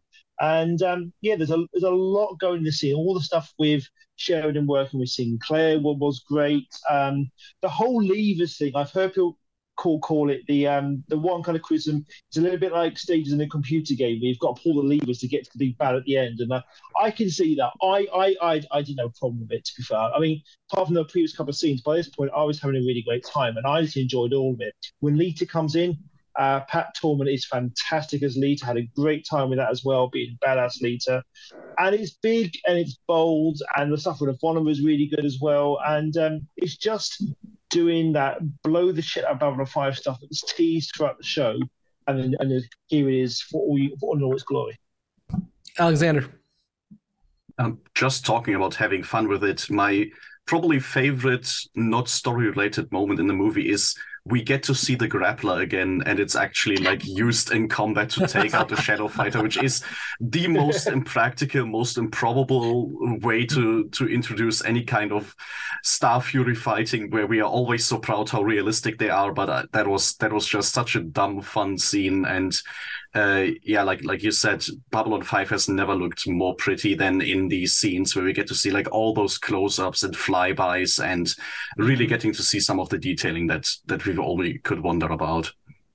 I did chuckle and cheer when the defense grid opened up and we got all the classic, hey, here's the big Gatling gun, here's the big cannon one that goes like this. I was having a big smile on my face with some of that. I'm not a big weaponry ship porn guy or whatever, but I did have a big grin of, hey, look, it's our old friends again. There's CGI insert shots we would get in every episode. There was a space battle, the same ones, and it's the exact same but modern CGI. But the sequence was one that I felt very happy with because we got to kind of live in it for a while. We got to see all of these different characters and their dynamics. We got to see what I really liked, and it was one of my favorite relationships in the show, was Susan and Jeff talking to one another and then being up on the CNC and dealing with stuff. And there was someone on CNC who looked like Corwin, and he looked afraid, and I smiled, and I'm like, hey, look, it's my little friend. And he looks and they gave him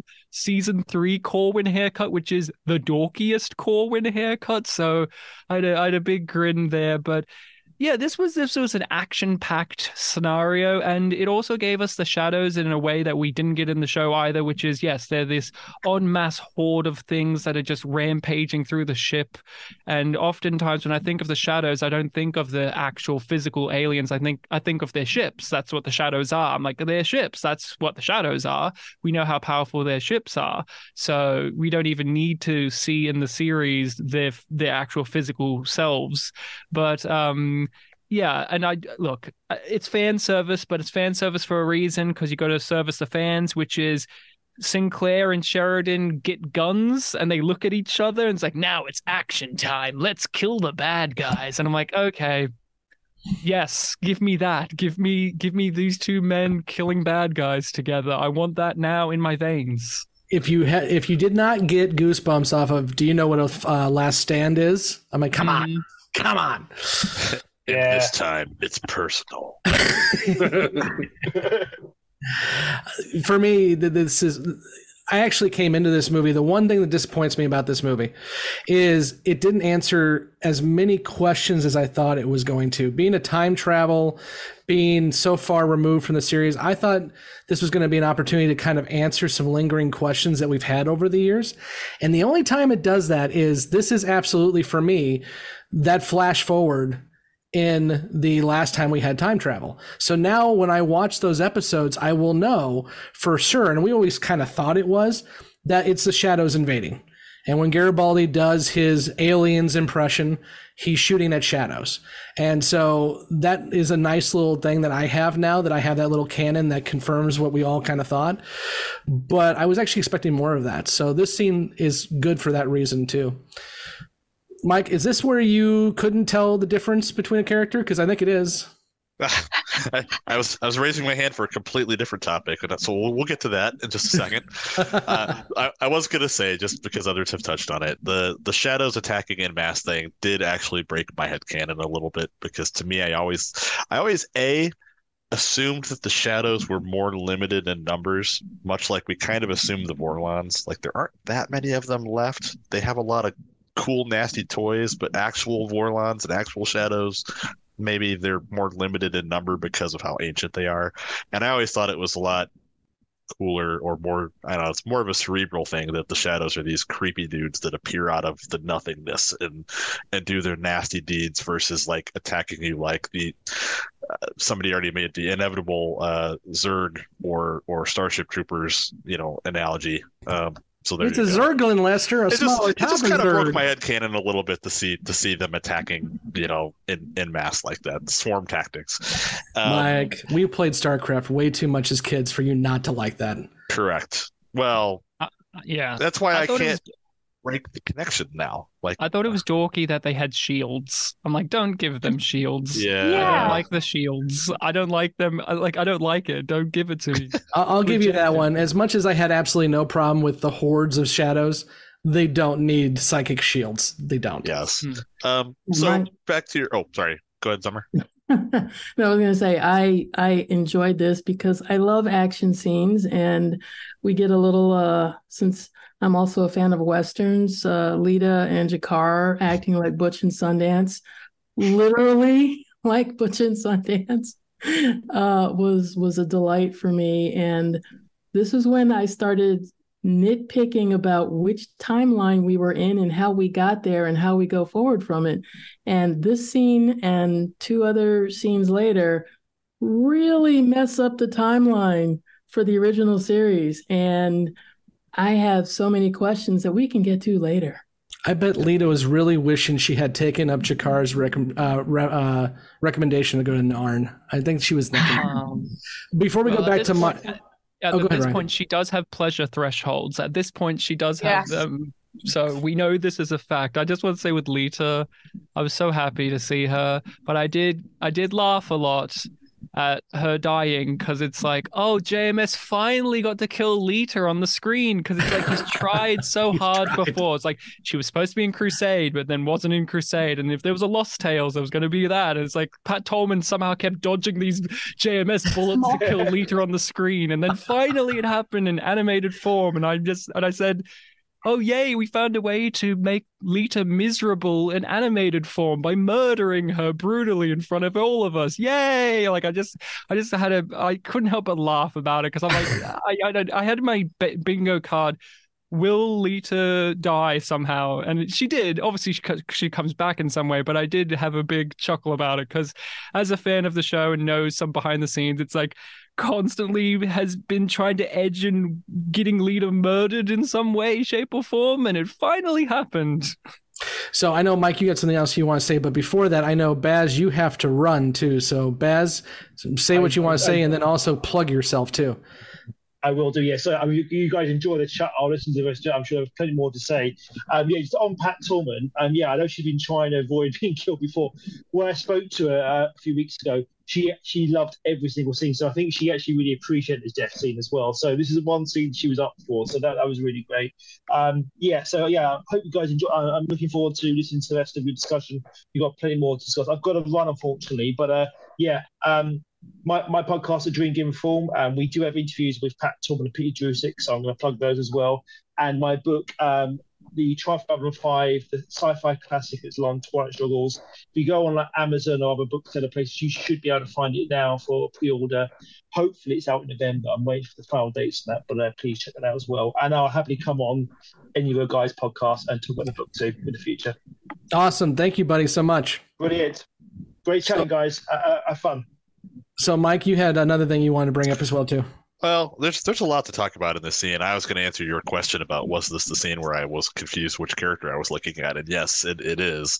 But I think we discussed prior to recording that the pilot of the Star Fury that we focused on really heavily was actually Kefir. But I know at least when I watched the show, I for a good chunk of it thought that was supposed to be Sinclair. Because that is another one where I didn't necessarily think that Sinclair's animation, facial expression. So Sinclair is cloned?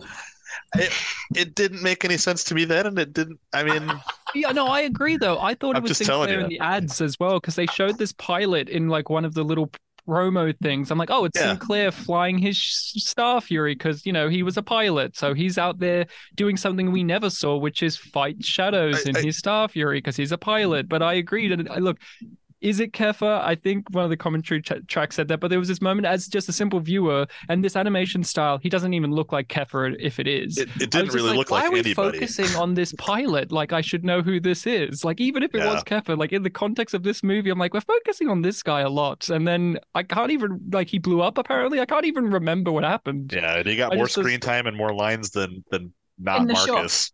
And Garibaldi, for that matter. Well, and frankly, as I watched this, I was like, is that Sinclair? Is that Garibaldi? I just wasn't sure who the hell it was supposed to be.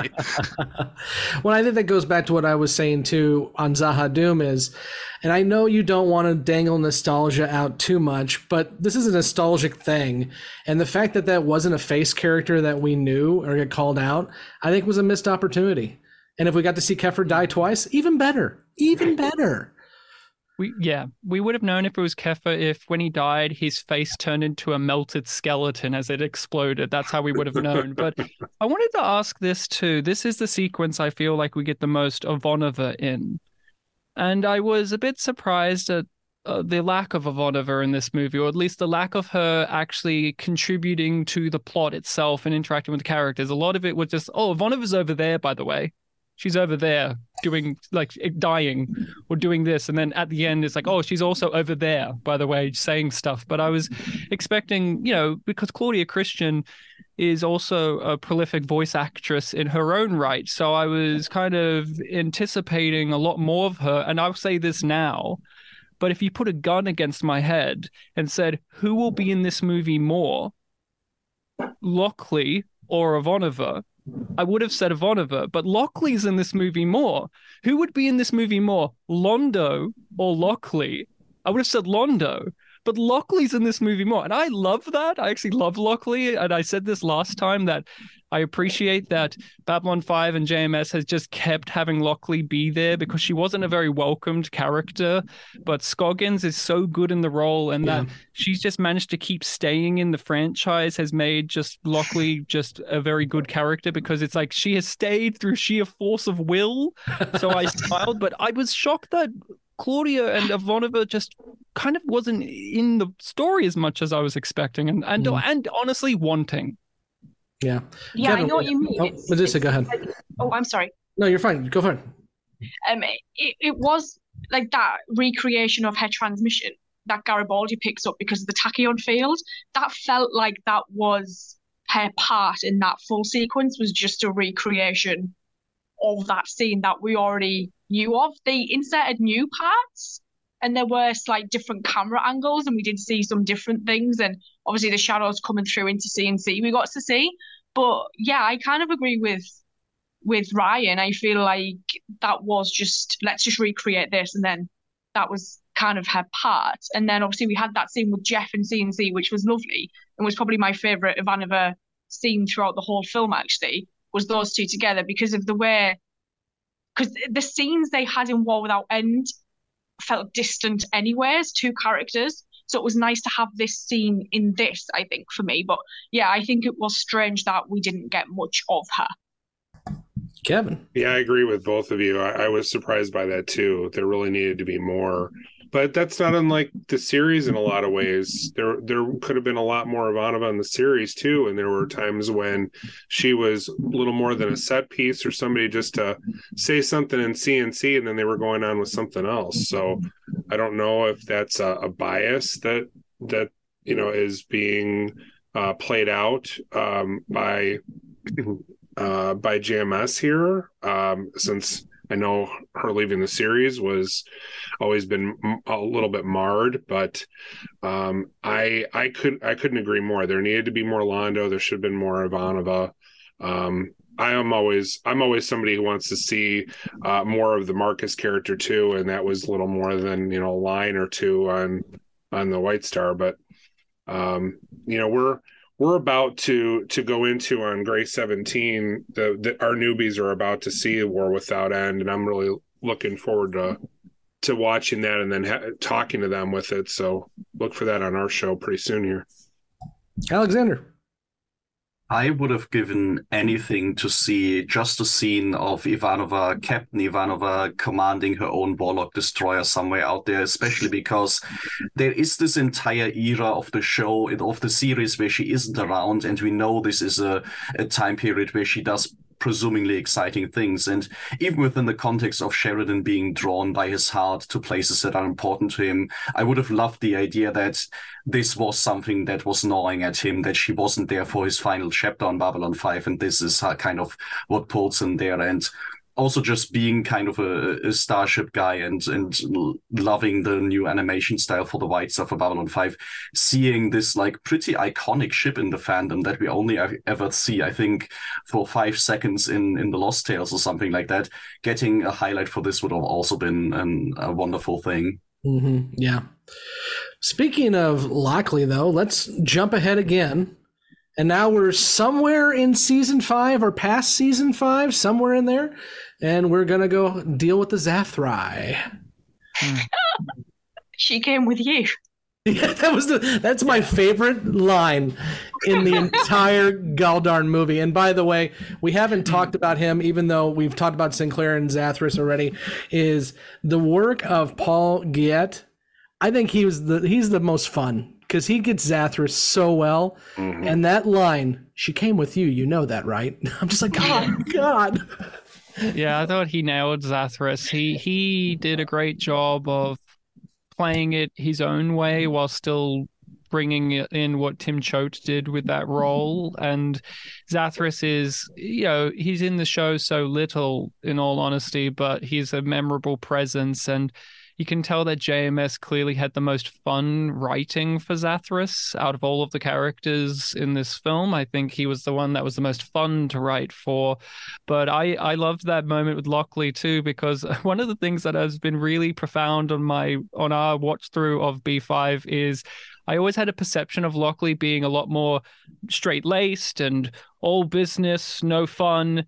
But on the rewatch, I'm like, oh, she's weird. Like, Lockley's a weird person. Like, she puts, like, so much sugar in her coffee. Every picture in her quarters is of the ocean.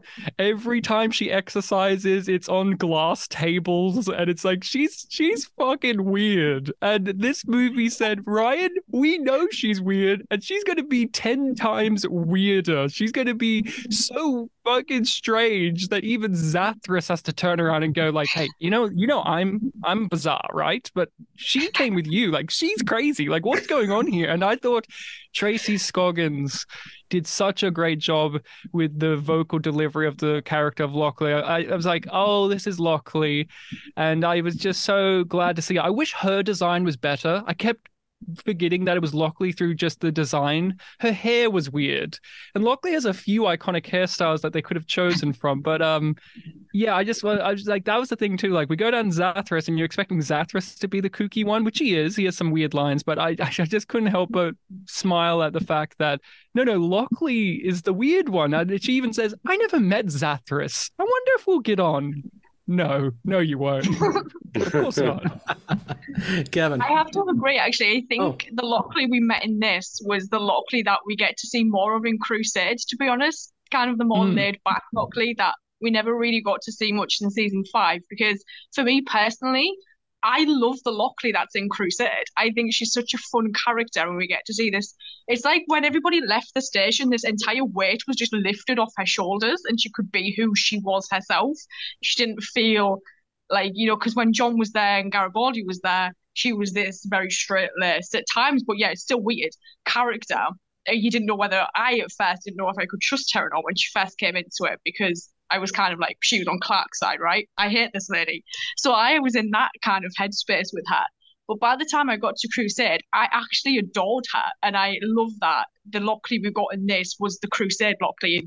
For me, she was just so much more fun.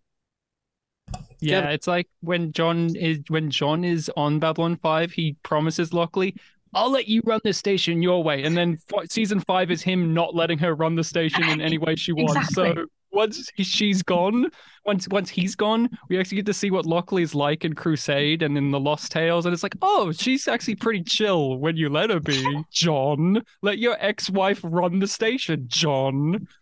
Yeah, would only have sex in the missionary position, John. John.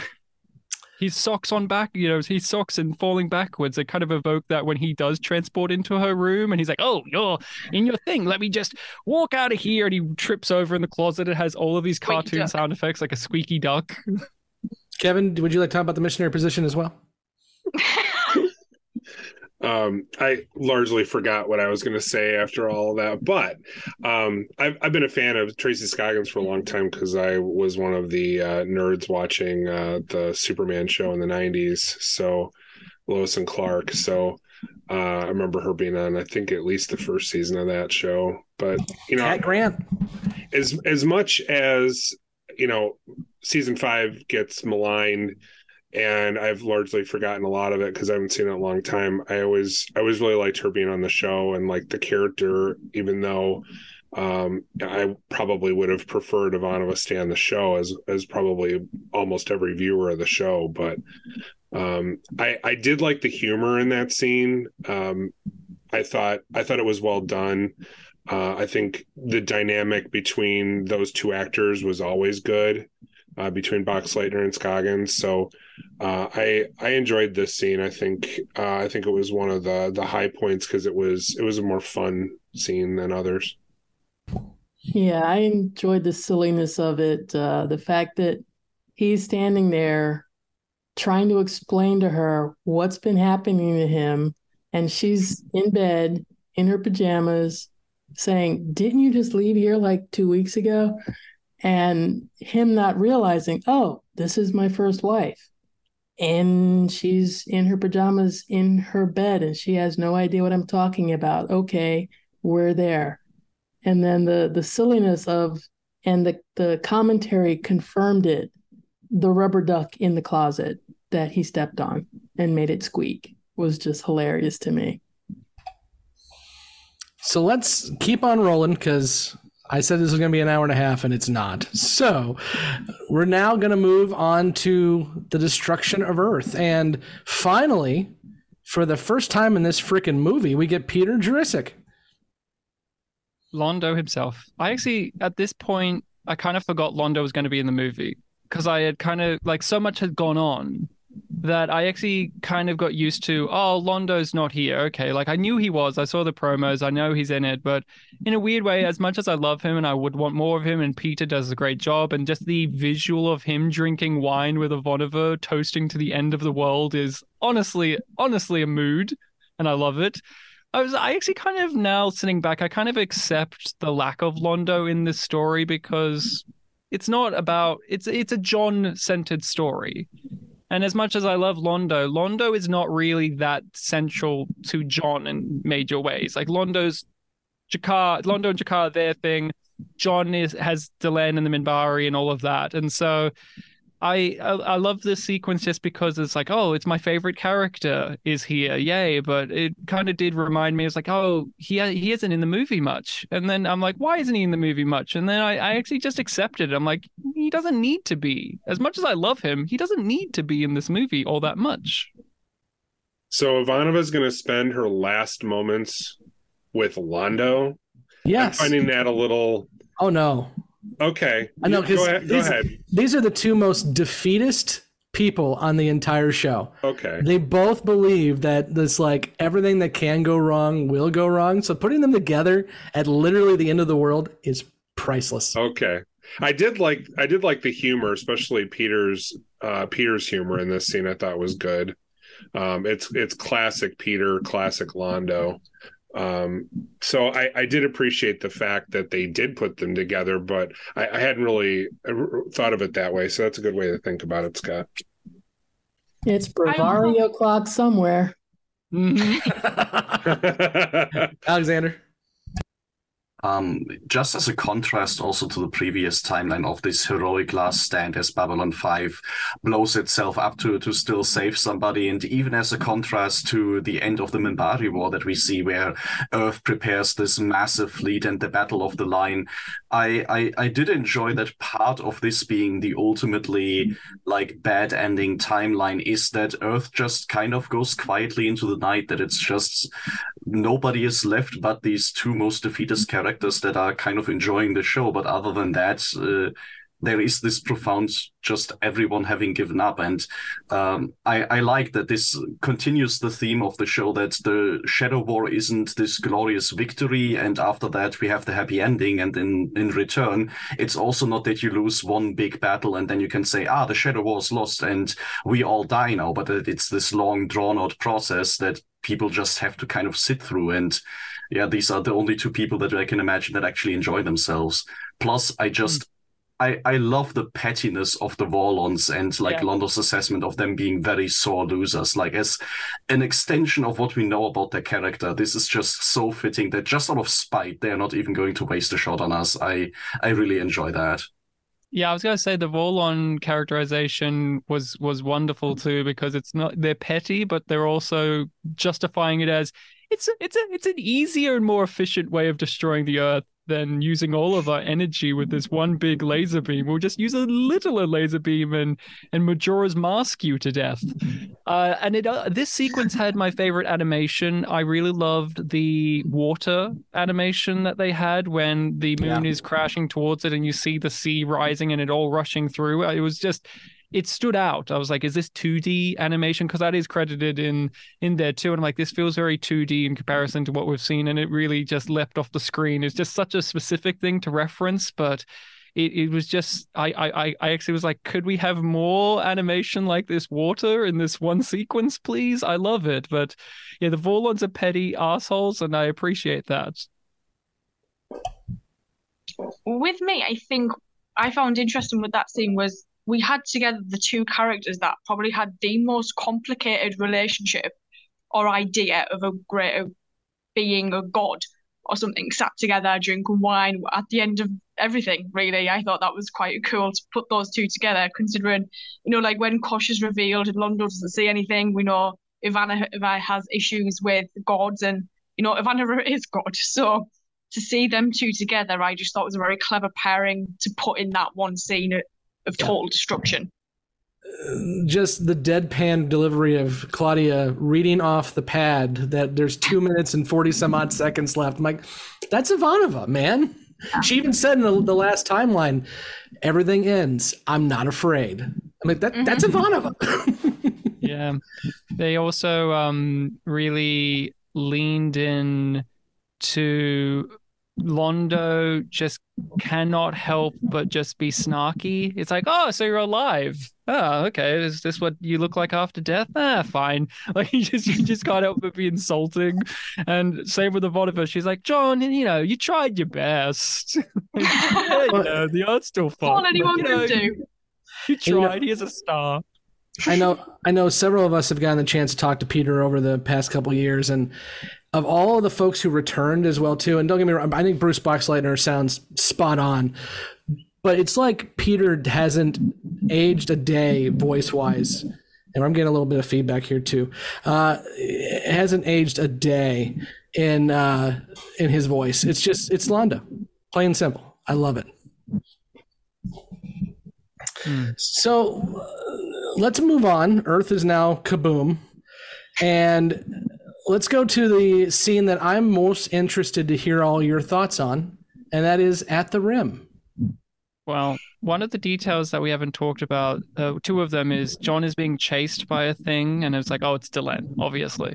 But one of the details I really love is he leaps, shall we say, or he slides through all these different timelines and dimensions because Zathras annoys him so much, and that it like when he gets so emotional, it activates it more. It's like, hey, there's this whole thing of like, hey, quantum mechanics, you gotta calm down, all of that, and just it's like even the thought of Zathras will make him start fritzing out, and I thought that was very funny. It made me laugh each time. I'm like, of course it is. But yes, we have the Rim scene, and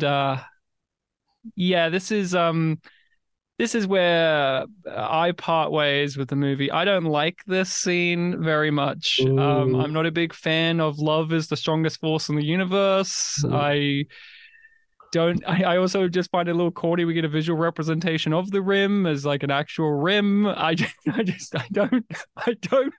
don't like this very much. It's not my cup of tea. And I said this on our podcast, but I feel like somewhere after season 5 of Babylon 5, it's almost like JMS was like, man, that 5th season was a little too bittersweet. I need to kind of make things a little bit more sweet.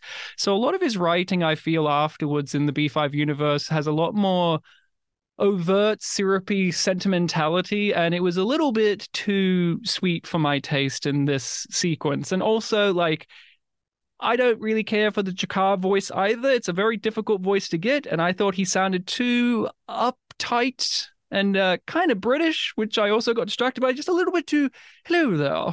And also, like, again, this is one where it's like, you have to have G'Kar because he's a lovely character, but I couldn't help but think, this is a Lorien scene. This should be Lorien here, but it has to be G'Kar because, well, the fans love G'Kar, and there's no other reason to have him in this story either. Yeah, so I'll agree with you on Andrew Margotto. I think, and it's partly because I freaking love G'Kar so much that, and Andreas Katsulas, of all of the actors, his voice is so distinctive. I think it was a hard attempt to make G'Kar sound at least a little like G'Kar, and I don't think it happened. But I completely disagree with you on this scene, but I'll talk more after everyone else talks. I just wanted to say I disagree with Ryan. Mike, what do you got? You're muted, Mike, but I'm sure whatever you're saying is amazing. Son of a gun. Yeah, I just wanted to add, I've been kind of sitting here chomping at the bit to talk about the G'Kar voice, because G'Kar being my favorite character in all of B5, and Andreas being probably the hardest voice to try to mimic or capture the spirit of. So it's really a mixed bag for me, because I thought there were times, and especially during the, I don't know what you want to call the what did you call this scene again? They're at the rim. Yeah, so they're not beyond the rim. They're at the rim. The existential scene. I thought there were times during this when Andrew Morgado did actually an excellent job capturing G'Kar, but it was inconsistent. There were times when it sounded spot on for the character, and there were times when it felt like somebody was trying too hard to impersonate him directly. And mostly I feel like you got the latter, the bad impersonation, not in this scene, but even in the scene that follows this and the wrap up. It sounded very, very forced. And as for the choice of having G'Kar be the intergalactic spiritual voice of reason at the end, it kind of both does and doesn't make sense to me. I think Lorien would have been a better choice, maybe, but not really at the same time, because at this point you want somebody familiar, you want somebody who's kind of walked the spiritual journey and is closer to Sheridan, and that to me is absolutely going to be G'Kar. Alexander. Fundamentally, I have to agree that I don't like getting a physical rim, because I enjoy it more as this fuzzy mythological kind of thing that people talk about, that can stand in as the afterlife, as the edge of the galaxy, as all that.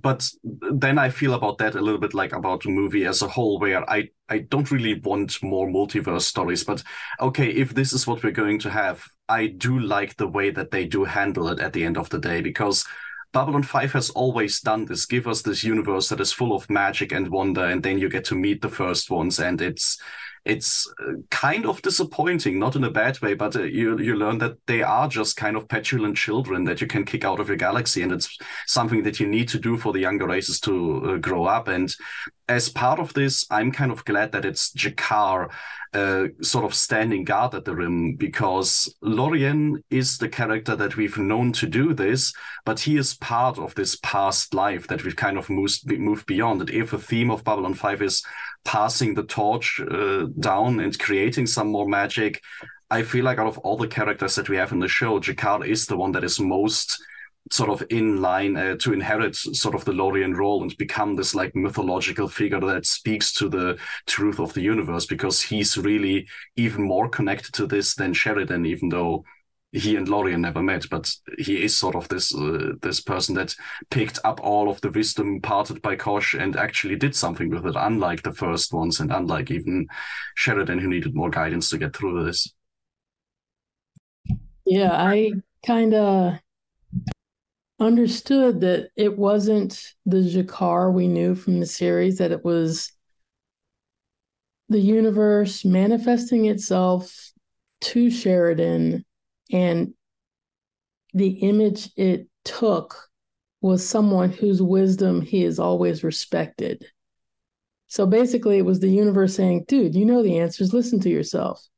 That said, if you listen to Andrew Morgado's story in the featurette about how he approached doing Jakar, if you close your eyes, it sounds like the Jakar we are familiar with. I don't know if they just had bad takes of his voice for the finished film, but he sounds more like Andreas doing Jakar in the featurette than he did in the movie, and I cannot understand that. Jafar, you're muted again. Damn Zoom. Damn it. You Zoom. All right. So there is a bit here that was revealed at San Diego Comic-Con during the panel after the screening about what exactly is going on and why this is Jakar. Very specifically, this takes place in between 2271 and 2275 when Jakar is beyond the rim, and this is a version of him that now exists in that space. So he comes back and does other stuff. Obviously, the end of his story is well known.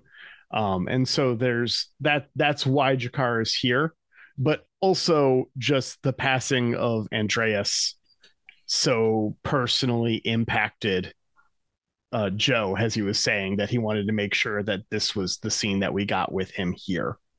Yeah. And I think that's why, more than anything else, why we have Jakar here instead of Lorian. This, I already kind of alluded to, this is my favorite scene of the movie. And if you do not agree with the universe talking back as a plot point, then it's not going to be. I completely understand that. But for two reasons. One is what you just said, is I love the fact that even though we've been told throughout the show that the Narn don't make it, the Narn are not going to be an elevated race, but Jakar is. Jakar got himself to a place where he is beyond corporeal whatever. It's very Buddhist, and this whole idea is very Buddhist, of the universe looking in on itself. And that's the other reason why I love this scene too, is because I think it fits in perfectly what we've been told with this universe forever. I mean, Delenn hints at it in season 3, and we get it all over the place, is that the whole point of these cycles is the universe is learning from itself, and everyone is interconnected, whether it's with souls or whatever. So I just love it. I love this scene, and it really goes with the theme. But again, I completely understand if you're not buying what this is selling, then it's not going to be. But I'll also say Interstellar is my favorite movie. So the idea that connectivity, whether it's love or whatever, is something that's more than just science and space, it really hits home for me. So I love this scene. All right, guys, I got to get going. Plug yourself. I'm going to plug myself, my podcast real quick.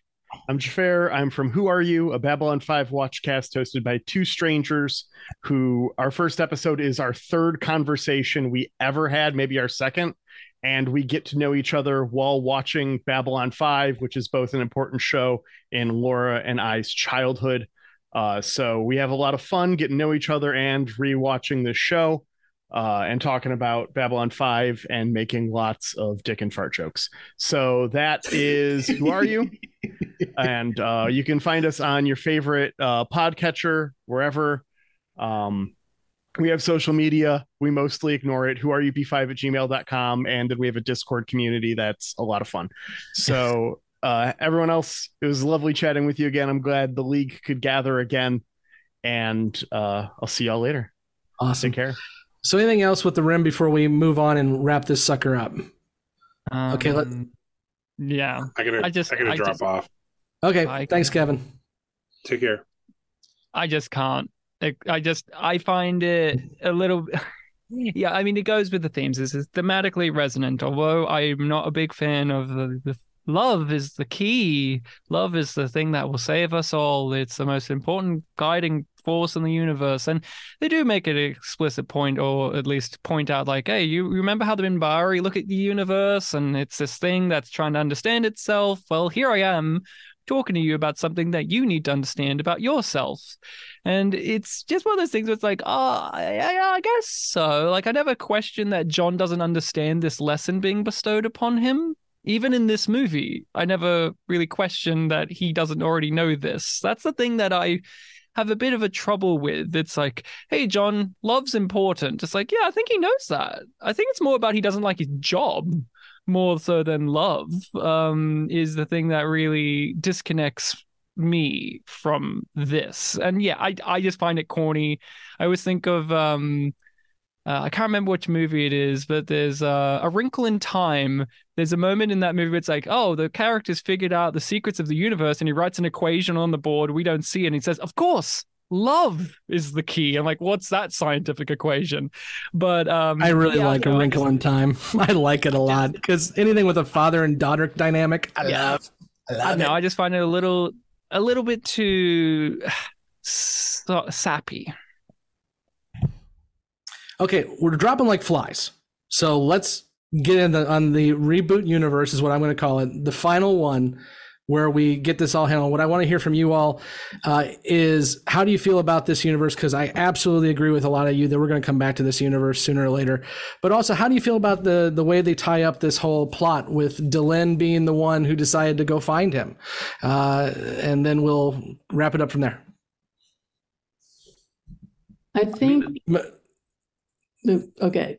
Summer, go ahead, and Medusa, you're muted. So unmute yourself. I think having it be Delenn who is chasing him through time and space echoes with what he realized about himself when Lorianne was holding him between Tick and Tock. It's that connection is there. So I liked that was the reflection back, the callback to the original series. But a lot of the tidbits that were dropped here change everything. It pretty much erases a lot of season 1, season 3, season 4. What's the reboot going forward going to tell the story of? Because Sinclair is still on Babylon 5. The shadows have not awakened yet. Does that mean they will awaken and we'll get some variation of what's happened? This means that a lot of the shadow influence that was happening before season 1 hasn't happened yet. The shadows aren't awake, so they haven't influenced anybody. IPX is out of business, so that affects a whole lot of stuff. Since we don't have the war against the shadows progressing like we thought, technically it means Crusade is totally erased. All of that never happened. So what is going to be the story? Does this mean that Minbari souls and human souls never started to merge because Sinclair didn't go back in time yet? He hasn't become Valen. Is he not going to be Valen? Well, so many questions. Mike. Yeah, I'm actually not at all convinced that the universe that we see at the end of this thing is going to be the reboot universe. I think this movie has spelled out just simply the fact that there are other universes, and it's going to be a completely different one that we're going to pick up in, and it's not going to reference anything else. If for no other reason than because this whole thing begins with Sheridan having a memory or having an experience of something that would shape his entire future. and I don't think they can have that be the starting point of a new series that reboots the universe and kind of takes up the story from scratch. The second thing is, it was obviously Delenn chasing him the entire time, because it would have been super duper weird explaining that the overall theme of the movie is that love is the answer, and then it was Mr. Garibaldi chasing him through space and time. You don't know. There's some love there. He loves him. It's Lanier chasing him through time, actually, to make sure that he dies. So Delenn is his. It's mine, John. I do love what you did say, but I love that Bill Mumy came back, by the way. We didn't say Bill Mumy came back. Season 5 is going to be fun for me. I'm just pointing it out. I did love that Bill Mumy came back as just a dumb version of Lanier. That was my favorite part of the rebooted universe. Is Lanier is really dim-witted, and Lita is paired with him, which is an odd pairing. We never really got them hanging out before, which was delightful. It's foreshadowing. Yeah, but I kind of agree. I took this as if there's more animated movies, you can do it in this universe that we end on. That's how I took it. So I kind of look at it as a thing. Yeah. That was basically what was in Feds to me, is if there's more of these animated films, it will be in this universe at the end of this movie, and the reimagining will be something completely different. Yeah, in either case, and that's what I'm kind of referring to too, is because JMS has flat out said that he built this last little universe so he could tell stories with everybody in it, whether it's animated or not. But along with that, I'm just going to point that out. Well, there's reasons for that. Yeah, we had a nice chat about that, actually. Yeah, I was like, Talia, please, no, please bring it back. No, okay. I'm not jealous at all. Not one bit at all. But I do love the fact. Takashima, damn it! Oh, for God's sakes! Alexander, save us. I will jump immediately on the train of trying to get Takashima back. I've grown such appreciation for her after seeing The Gathering for the last time. So I would love to see that. Give her a command of some space vessel too, and have her around. That would be fun. I feel like the entire resolution of the big plot, I at some point didn't really know why this movie even bothered to give us the more scientific side of why the quantum threat to the multiverse was there, because it's resolved so unceremoniously. Well, yeah, love is the answer, and that's fine. And I don't necessarily have a problem with that, and I understand that this sort of story kind of peters out. Delenn just picks Sheridan up and takes him back home, and all he really had to do the entire time was just calm down and wait for a moment. That's fine, because the Rim scene very much felt like this is Babylon 5 once again reiterating sort of the core of what it wants to tell us. And I feel very bittersweet about this, because I'm still convinced that the original Babylon 5 universe has all the potential for a million different series. I want to see the Telepath War. I want to see the conclusion of the Crusade. I want to see what the Rangers and the ISA are doing. I will take a series about every single iteration of the deconstruction of falling stars, and I would be completely fine with that. But it feels very much like this is Babylon 5 once again reiterating it's not really interested in exploring all the sort of big world-building ideas that are out there and all the potential for more politicking and such. At the end of the day, it's more a story about the characters and their relationship to the universe.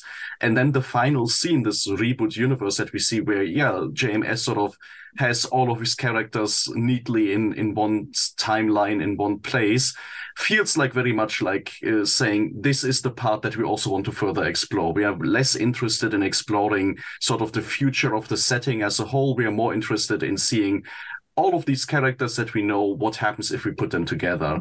And for this, I think it then also doesn't matter as much how many points are erased, what the state of the Shadow War is or such, because it is more of this toy box of saying, well, we kind of know what Lockley is like. Wouldn't it be fun if she is here at an earlier time? We had somebody else join. Hi. Hi, good evening. Sorry I'm late. I'm Sascha from Der Graue Rat, the other German Babylon 5 podcast. Hey, go ahead and plug yourself real quick. We're almost winding down, but feel free to join in as well, too. Well, I was on my road home from Berlin. I just landed here. I see what you did there. Yeah. Our podcast started 6 years ago, and we are through with a series. We did Crusade, and we are very happy that we have new stuff to talk about now. The animation and hopefully the reboot. Awesome. Well, welcome. And for everybody who's still with us 2 hours later, there will be links to everyone's podcast in the show notes below, at least on our Grey 17 one. And if you all post this to your feeds, feel free to do as you wish on that. So real quick, I think we've kind of gotten to everything we need to. So what I want to do is I'm just going to do real rapid fire. I'm going to go to everybody and just get your final review. How do you feel this went? How do you feel it is? It ended up as this first time we are in the B5 universe since, almost 20 years ago. And then where do you see us going from here? And Medusa, if you want to spill some beans because you're, you're on the inside, let us know. So I'm going to go to Medusa first. Your review of the movie, how do you actually felt it handled everything? And then where are we going from here? I think it handled the entire multiverse storyline quite well. I liked all the different timelines that we got to see. I liked that a lot of the timelines were on different time streams as well. I've just recently watched an episode of Stargate, which is one of the things that I'm currently reacting to, where the quantum mirrors resurfaced, and we learned that the different realities they go to in that are all on different timelines. So it kind of reminded me of that quite a lot as well. So I think it was really cool to see those elements put in. A lot of the story, as soon as we got to the farm, I kind of worked everything out because it was just kind of laid out for you. This is how he gets home. It's very similar to Zahir-Doom. I think my favorite thing was just seeing Lockley, Ivanova, Sheridan, Jeff all together in that one place at the end. Pre-Chrysalis, that's what I'm excited about seeing if we get more of these animated movies. Is Aniston alive in that timeline? Is he still married to Anna in that timeline? Because we saw Delenn give him that little look in the elevator at the end, where it was kind of like a little flirtatious look at John, but obviously she was still Minbari Delenn. She hadn't been in the Chrysalis and changed at that point. So it'd be nice to see where that relationship possibly develops if we do get more of these animated films. Do we go down the same path? Is it going to be different? Because she has no need to change at this point. So how will that affect that relationship going forward if we do get to see that? And I think it's just the possibilities for me that make it quite exciting. Ryan. I thought this was competently put together. It was light. It was fun. It has a lot to do as a little film because this is the first B5 we've had in a while. It has to please a large amount of people whilst also setting up the potential for more. In terms of the future, when we at least talk about this animated universe stuff where you get to, this is a way for those original actors to keep playing these characters as well. That's something to really go over with it. But, with B5, I've been a bit skeptical about the way that we've heard it's coming back because it is JMS saying I want to go back to what I did before and kind of with my new set of skills and kind of do things, quote unquote better and tinker with things. And that's always exciting. But also a part of me is but I like the show, how it was as a fan of it. So, but if you're going to explore it, I hope in the future we do get some more risky moves because this was very safe. If you're going to give me Delenn pre-Chrysalis, are you in your new version? Are you going to do a trans story this time? Are you going to have any gay stuff in the next one? Because, that is stuff that, that's the type of thing you can do more now. And as someone like JMS who's worked on things like Sense8, he's very competent and good at writing that stuff. So that's what I would like to see more of if you get instead of, we never got to see this character hang out with this character, because that's very shallow in the end when it comes to redefining and expanding upon your previous work. That is just, fans do that. I want to see some more bold strokes going forward. While it was good. It was fun. It was light, but it was safe a lot of the time for me. So that's what I got to say. Alexander. Yeah, as a way to return to Babylon 5 after some decades, I'm mostly happy that it is saying, look at the old show, that is still exciting, that is still great, and this still has the potential to hold this community together. I think a lot of what James has done recently is showing there is an existing audience for the show, and he has a very good ability to mobilize that. So I'm glad that it's not sort of approaching this return of Babylon 5 by saying, look, we can do something entirely new that has nothing to do with the old stuff and pull in a new audience. But I also agree that this movie, more than anything, the best thing about it is it makes me excited for more, and sort of as the springboard into maybe something more provocative, maybe something more interesting, pushing the boundaries of what was possible in the 90s. And my personal hope is, and this has nothing to do with the grand potential that this might have, but I would just love to see the fun twist of maybe in this new reboot timeline, it's another one of the first ones that has stayed behind, not the Warlords and the Shadows. I want to be excited by the big 5-season story arc about the Walkers by Sigma 957 and what their disco balls are going to do to the galaxy. So please just a fundamental twist to everything. You've heard it here first. More disco balls. Mike. Yeah, I mean, at the end of the day, I kind of said in the beginning that what I looked for in this movie, because the Babylon 5 story to me was pretty neatly wrapped up if you exclude some of the Crusade, some of the following material that I kind of discard, frankly. And so when you have a story that is start to finish and it's pretty neatly concluded, I looked at this going, well, what is it going to add? What is its justification for existing? And I think the biggest thing is whether it arguably springboards a reboot or not. And I'm not convinced that it does that in any way besides introducing the concept of a multiverse. And for me, what I hope and what I believe is that if we do get a reboot, it's not going to have anything to do with what we just saw. And so that makes this movie enjoyable, but ultimately kind of unnecessary. It was fun. I enjoyed it. I'm glad that it exists. But as far as an extension of the known Babylon 5 universe, I could kind of care less a little bit. I'm definitely with Alexander in that what I want to see in a reboot is something that is completely different. I like a rebooted story that explores the corners of a familiar universe, maybe with some familiar characters, but goes ultimately in a very different direction. If I look at any, the same thing with any movie, I don't want to see a movie that's just a rehash, one-for-one retelling of a story I've already seen. If I'm going to see a new movie and get excited about it, I'm okay if it shares the title of something I saw a long time ago and loved, as long as it does something new, something different, something unexpected, something interesting.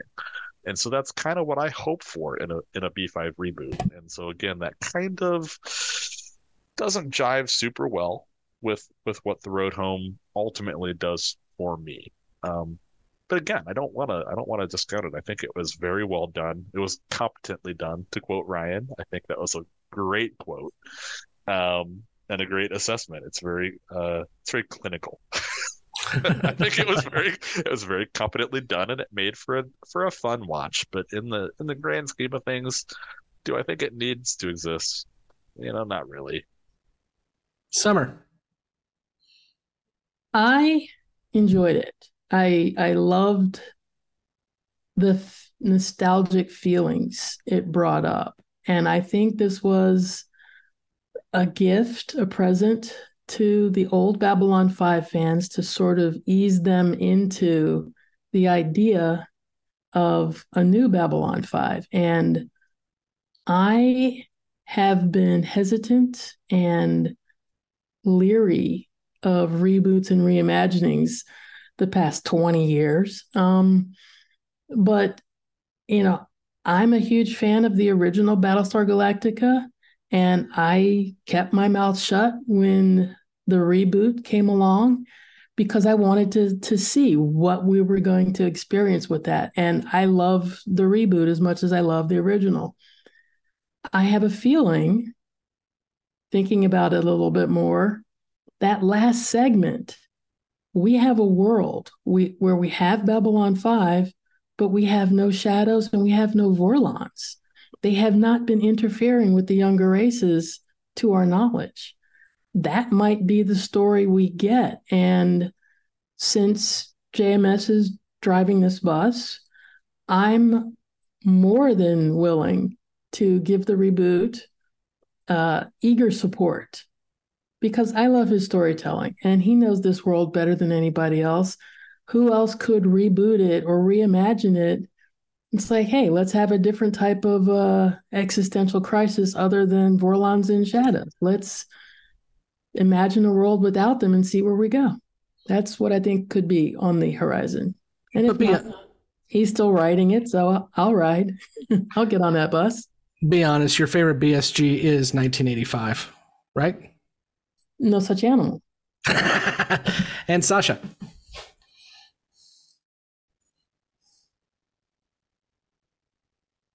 You're unmuted, but we can't hear you.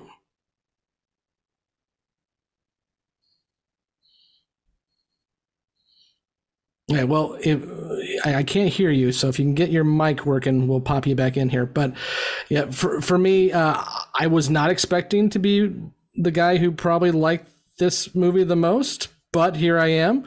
I think I came into it kind of hesitant because I am so freaking done with multiverses. It's not even funny. I'm a big MCU fan, and I think the multiverse has ruined the MCU for me right now, for many reasons. But I think it was done well. And I think absolutely it was just a nostalgic trip. But that's what we need right now. I go back to, and this is how I started the podcast, I go back to what Ivanov has said. Sorry for the late transmission, but sometimes life gets in the way. And now we've been waiting for a very long time, and now this is just the start of a lot more, I believe, and I'm looking forward to it. And I think it was done competently, yes, but I enjoyed the story. Now, in terms of where we're going from here, I mean, like I said, JMS has said if there's more animated films, it's probably going to be in this last little chunk. And for everything I've been hearing and seeing, both in the trades and then from some other sources, is the sales of this digital and DVD, 4K, whatever you want to call it, was much more than Warner Brothers was expecting. So I'm extremely hopeful that they're going to toss a few more $1 million at JMS to make another one here as soon as the strikes are over. And so at least we're going to get those, I'm hopeful for. But when we come to the reboot, reimagining, I've been one of those who has been saying from the beginning that I think it's happening. It's just a matter of time and where it's going to be. And I'm looking forward to that too. It's going to be great to have new stories to tell. And the last thing, I mentioned this originally too, is I love where JMS is going in terms of his storytelling. He's being very introspective in his writing. I just finished Together We Will Go, his novel from a few years ago, and there's two characters in there who are writers. And it's very much JMS being very meta and talking about how he writes, and the idea that he just has these characters in his head and they decide where things go. And so the fact that he has this whole new blank slate with all these characters that we love, and we get to see where they want to go in his mind, I'm so looking forward to that. I'm looking forward to it. Sasha, were you able to get your audio figured out? Crap. Boo. Well, if you can, we're going to go through and do our shameless plugs as we end this thing. This will absolutely, hopefully not be the last time that the league joins, but I'm so glad that we got some new folks on here, and absolutely the most accents we've ever had on this show, which is great. And Sasha's going to try to rejoin as well too, so that'd be good. So let's just go through and do our shameless plugs, and I'll go backwards this time. So Summer, you go first. Tim Callender and myself, Summer Brooks, are the hosts of the Babylon podcast, technically the first ones amongst them all. We started in 2006, and all of those shows are still online. The videos for that are over on YouTube now. You can find those under the Slice of Sci-Fi video channel. I hang out on Twitter, Babylon Podcast. So come start an argument with me about Day of the Dead, and I will pass your comments on to Tim, and he will have a conniption. It's an amazing episode. It is, right? Sorry, Tim. Sorry. Let's go to Mike next. Yeah, I am Mike, and we are Babylon, or Jesus. Mike doesn't even know who we are. It's great. It's awesome. I am Mike, and we are the Gray 17 podcast. We're a group of newbies and first ones doing a watch through Babylon 5. Some of us for the first time, some of us for the umpteen millionth time. And we're having a lot of fun gaslighting our noobs about things that do or do not happen. So join, watch us or listen to us on anywhere that podcasts are distributed. Sasha, you're back. Yeah. Oh, there he goes. He has audio. There you go. Go for it, man. Yeah, I'm Sasha from the Der Graue Rat, the biggest and oldest German Babylon 5 podcast and the only one talking in German. So if anyone can understand German, it's the home for you. And we are doing right now some show called On the Zocalo, and we invite guests and talk about Babylon 5 so long until we have new stuff to talk about from the hands and mind of JMS. And you can find us on it's German der-grau-rat.de and anything anywhere on Twitter and it's called X now. We call it Twitter and Facebook. And and Spotify and everywhere you find podcasts.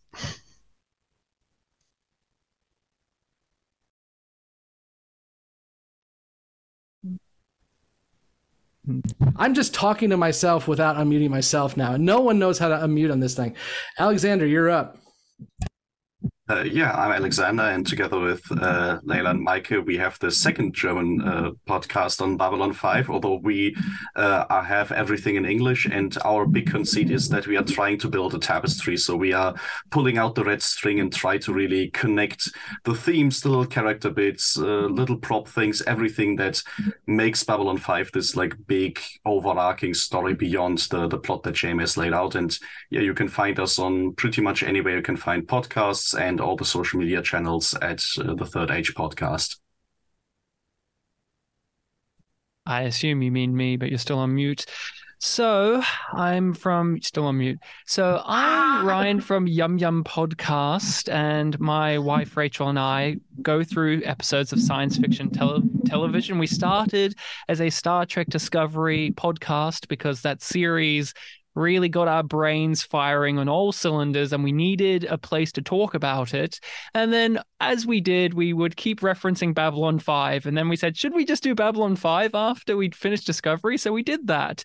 But we've also been talking about Space Above and Beyond, a short-lived sci-fi gem near and dear to my heart. And I realized that not enough people are talking about that show. When I look at podcasts, it's like people who do just a retrospective of the series as a whole, but not a lot of people were doing episode breakdowns. So we decided, let's crack that open. And also, we're going through on our Patreon The Expanse for the first time. Rachel and I haven't watched The Expanse before, so we thought let's chew into that. But yeah, we're just big sci-fi TV fans. We love Babylon 5. We, we're all bragging about like the first Babylon 5 podcast and the first German one and the only German language. And yeah, we're the only Australian Babylon 5 podcast. And so we do get a little bit of fun at talking about the relationship as Aussies to B5, like how awful the distribution was for the DVDs, or every time Babylon 5 has a fake Australian in it, and it makes me giggle and laugh every single time it happens. But real pleasure to be joining you guys.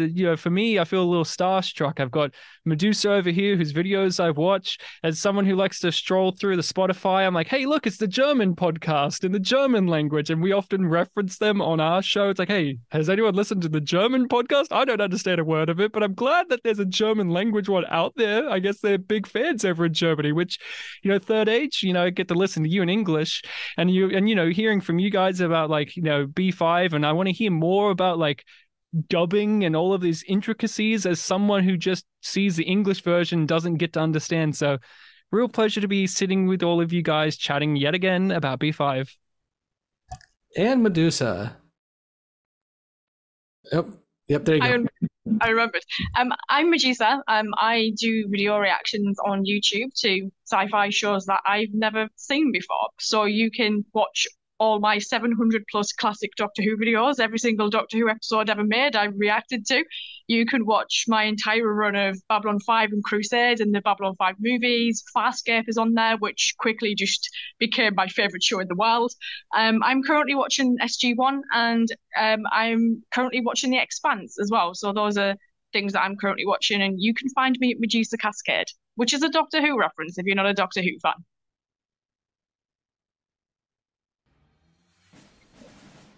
You guys are going to love Expanse. At least I hope you do, because it is one of my favorites. It's great. But yeah, so I'm Scott. Mike already plugged us, but I just want to say again, thank you to all of you for joining us. Those of you listening and watching at home, we really do appreciate it. It's been amazing for us. Grey 17's about 5 minutes away from hitting 250,000 views and listens, which is just amazing to us. And it's just been fun as hell. And we got a long way to go, and hopefully we got a lot of new stuff on the horizon. So thanks to all of you for joining us, guys. It's been great. It's been wonderful. We'll get the newbie podcast back on for a chat as well too soon. I will give Britt and Jeff as much shit as possible because I love giving them shit. So until next time, we have been the League of Not Aligned Podcasts, and thanks so much for joining us, guys. And yeah, I got no catchphrase or anything. I got nothing. So bye. Thank you for listening to Grey 17, a Babylon 5 podcast. You can find all the places to listen to and watch this podcast at anchor.fm/Grey17podcast or youtube.com @Grey17podcast. We want to hear from you, so join the conversation at Facebook, Twitter, Instagram, YouTube, or Patreon. Be sure to subscribe and leave a review where you are listening to or watching this podcast. Grey 17 is not affiliated with, and the podcast has not been prepared, approved, or licensed by Warner Brothers or any other owners of the Babylon 5 copyright. All clips included in this podcast are the intellectual property of the respective copyright holders. They are included here for purpose of review, and no infringement is intended. The opening and closing themes are available from Falling Matter on YouTube. And what's out there? The Rim. And beyond that? The truth.